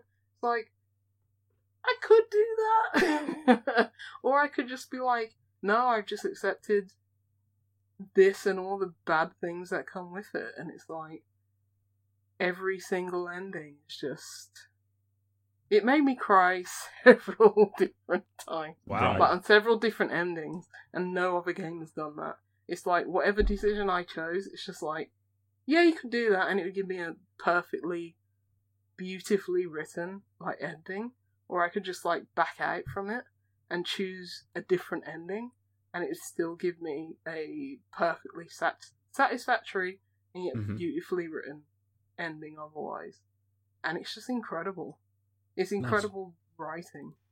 And the gameplay is like, okay, you're just rolling dice and it's just, you know, luck-based sometimes, but that genuinely, like, matters to the story and the, and what it's trying to portray. I think that's where it probably betters it over Norco, and why I chose it over Norco, because Norco is just simply guided by the experience, guided by the writing. Whereas this is like a bit more choice, but you don't regret any of those choices. And yeah, I think this game will mean more to me in the future. Try not to cry, than it will like Elden Ring. Right. Looking that makes a backwards lot and of sense. thinking, this is what I could have done with like 20 years ago, and thinking what a games are. Sorry. No, mate. Great. Go for it. That makes me definitely need to play it. Absolutely. And it's insane that it elicits like that level of emotion. Even like when you're playing it, you can like you get that. There's not many things, film, books, or otherwise, which you think like, you know, a month out of playing it, 2 years out of playing it, there are some things that absolutely hit, and this absolutely did. It's insane. It feels like it's insane that comes from a game. That, you know, it's not like it. That's something that's almost like exclusive to novels. Of people being like, this is this is the thing that's absolutely changed my kind of, you know, I was 16 and I read X, and it just changed the way that I think about things, and it's stuck with me since. There may be a handful of films that have done that for some people as well. And we talk about games in a way where we're like, this mechanic was great and it's going to push us on to better things. We talk about, the three of us, we talk about lots of narrative in games, but very much in a, that was cool. We, you know, this is very good and it's excellent writing. But even us who look for those narratives rarely get to a point where we go, this is really fucking hit. You know, there's a couple of things like Florence and stuff like that, which, you know, really have done that. And it's to have something like Citizen Sleeper, I think, is absolutely insane. That it's hit you so much as well. Kentucky Route Zero should have hit me this hard, you know what I mean? Like, it's something that I grew with. Like something I didn't understand when it first came out. I was like, what the hell is this? This is not a point-and-click adventure game. This is just like walking through scenes. But like, I'm so glad I played that through before the pandemic. Otherwise, it would have broken me. Yes, I mean? yeah, It's like, so Yeah, I remember like Red Dead. I mean, Red Dead hit hard and stuff like Red Dead 2 and stuff like that. It's just like, yeah, sitting to sleep, it was just like, you know, Elden Ring didn't make me cry. It made me cry. Like, I was like, why is this thing still in a very killing different me? way? Yes, absolutely. Yeah, frustration cries are definitely more the FromSoft way. Yeah, but thank you, Ben. Thank you, Adil. It's a great game.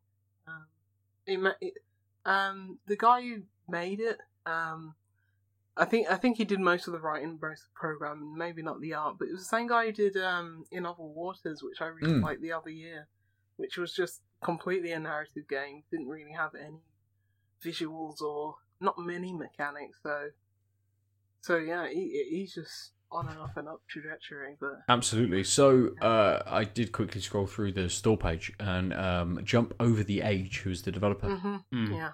The description is it's a one-person game development studio founded by Gareth Damien Martin. Yeah, and then the game, the game was then developed along with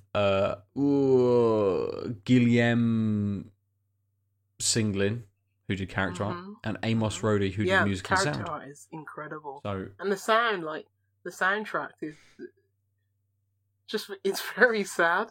So maybe every time I hear that, it just triggers me. It's just like, okay. Potentially, maybe. Yeah.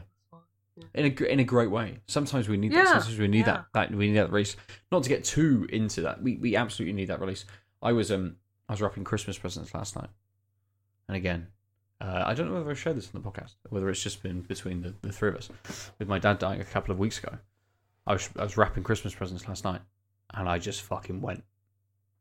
It's those moments, isn't it? That you can then just relate back to, which just absolutely hit you. So to get that from a game is so fucking special. Mm-hmm.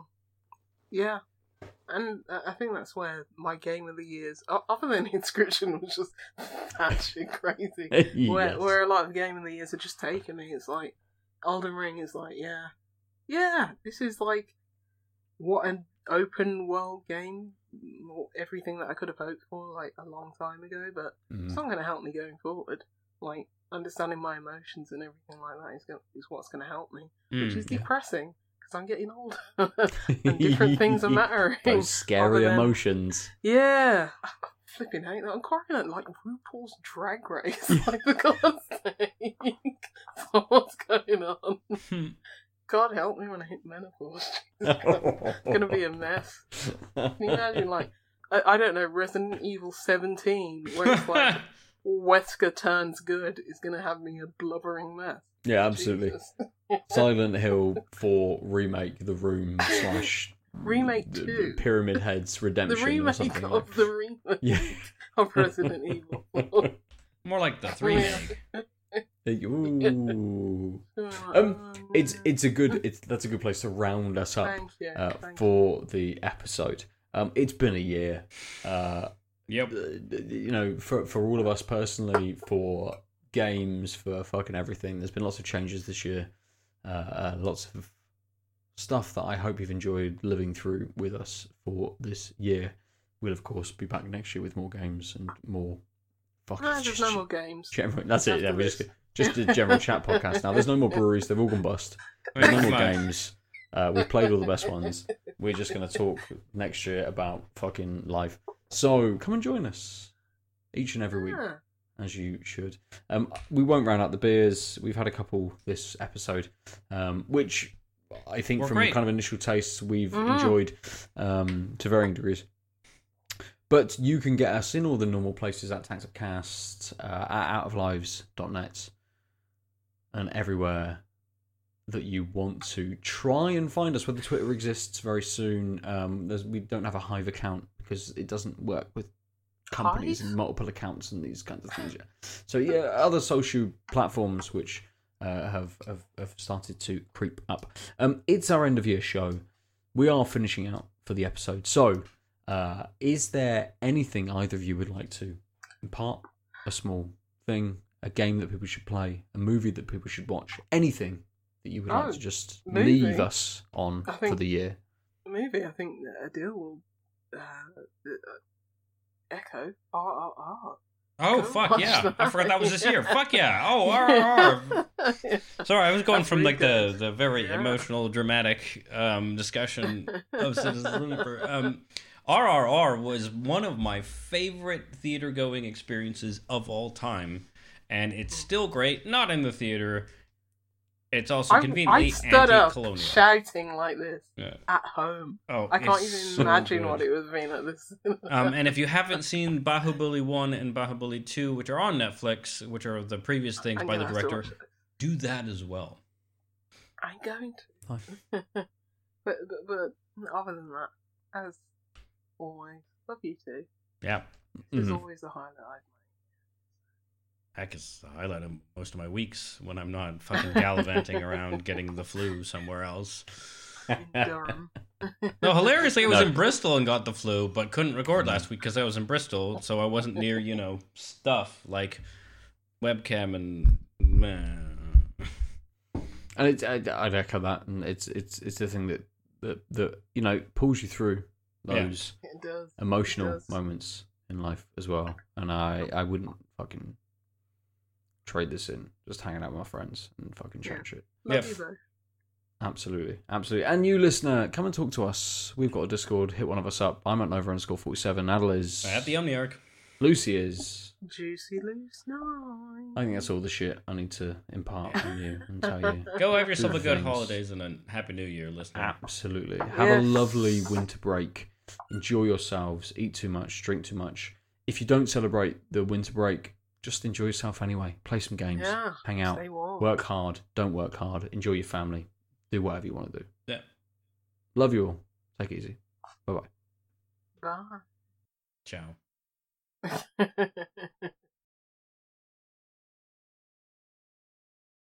www.outoflives.net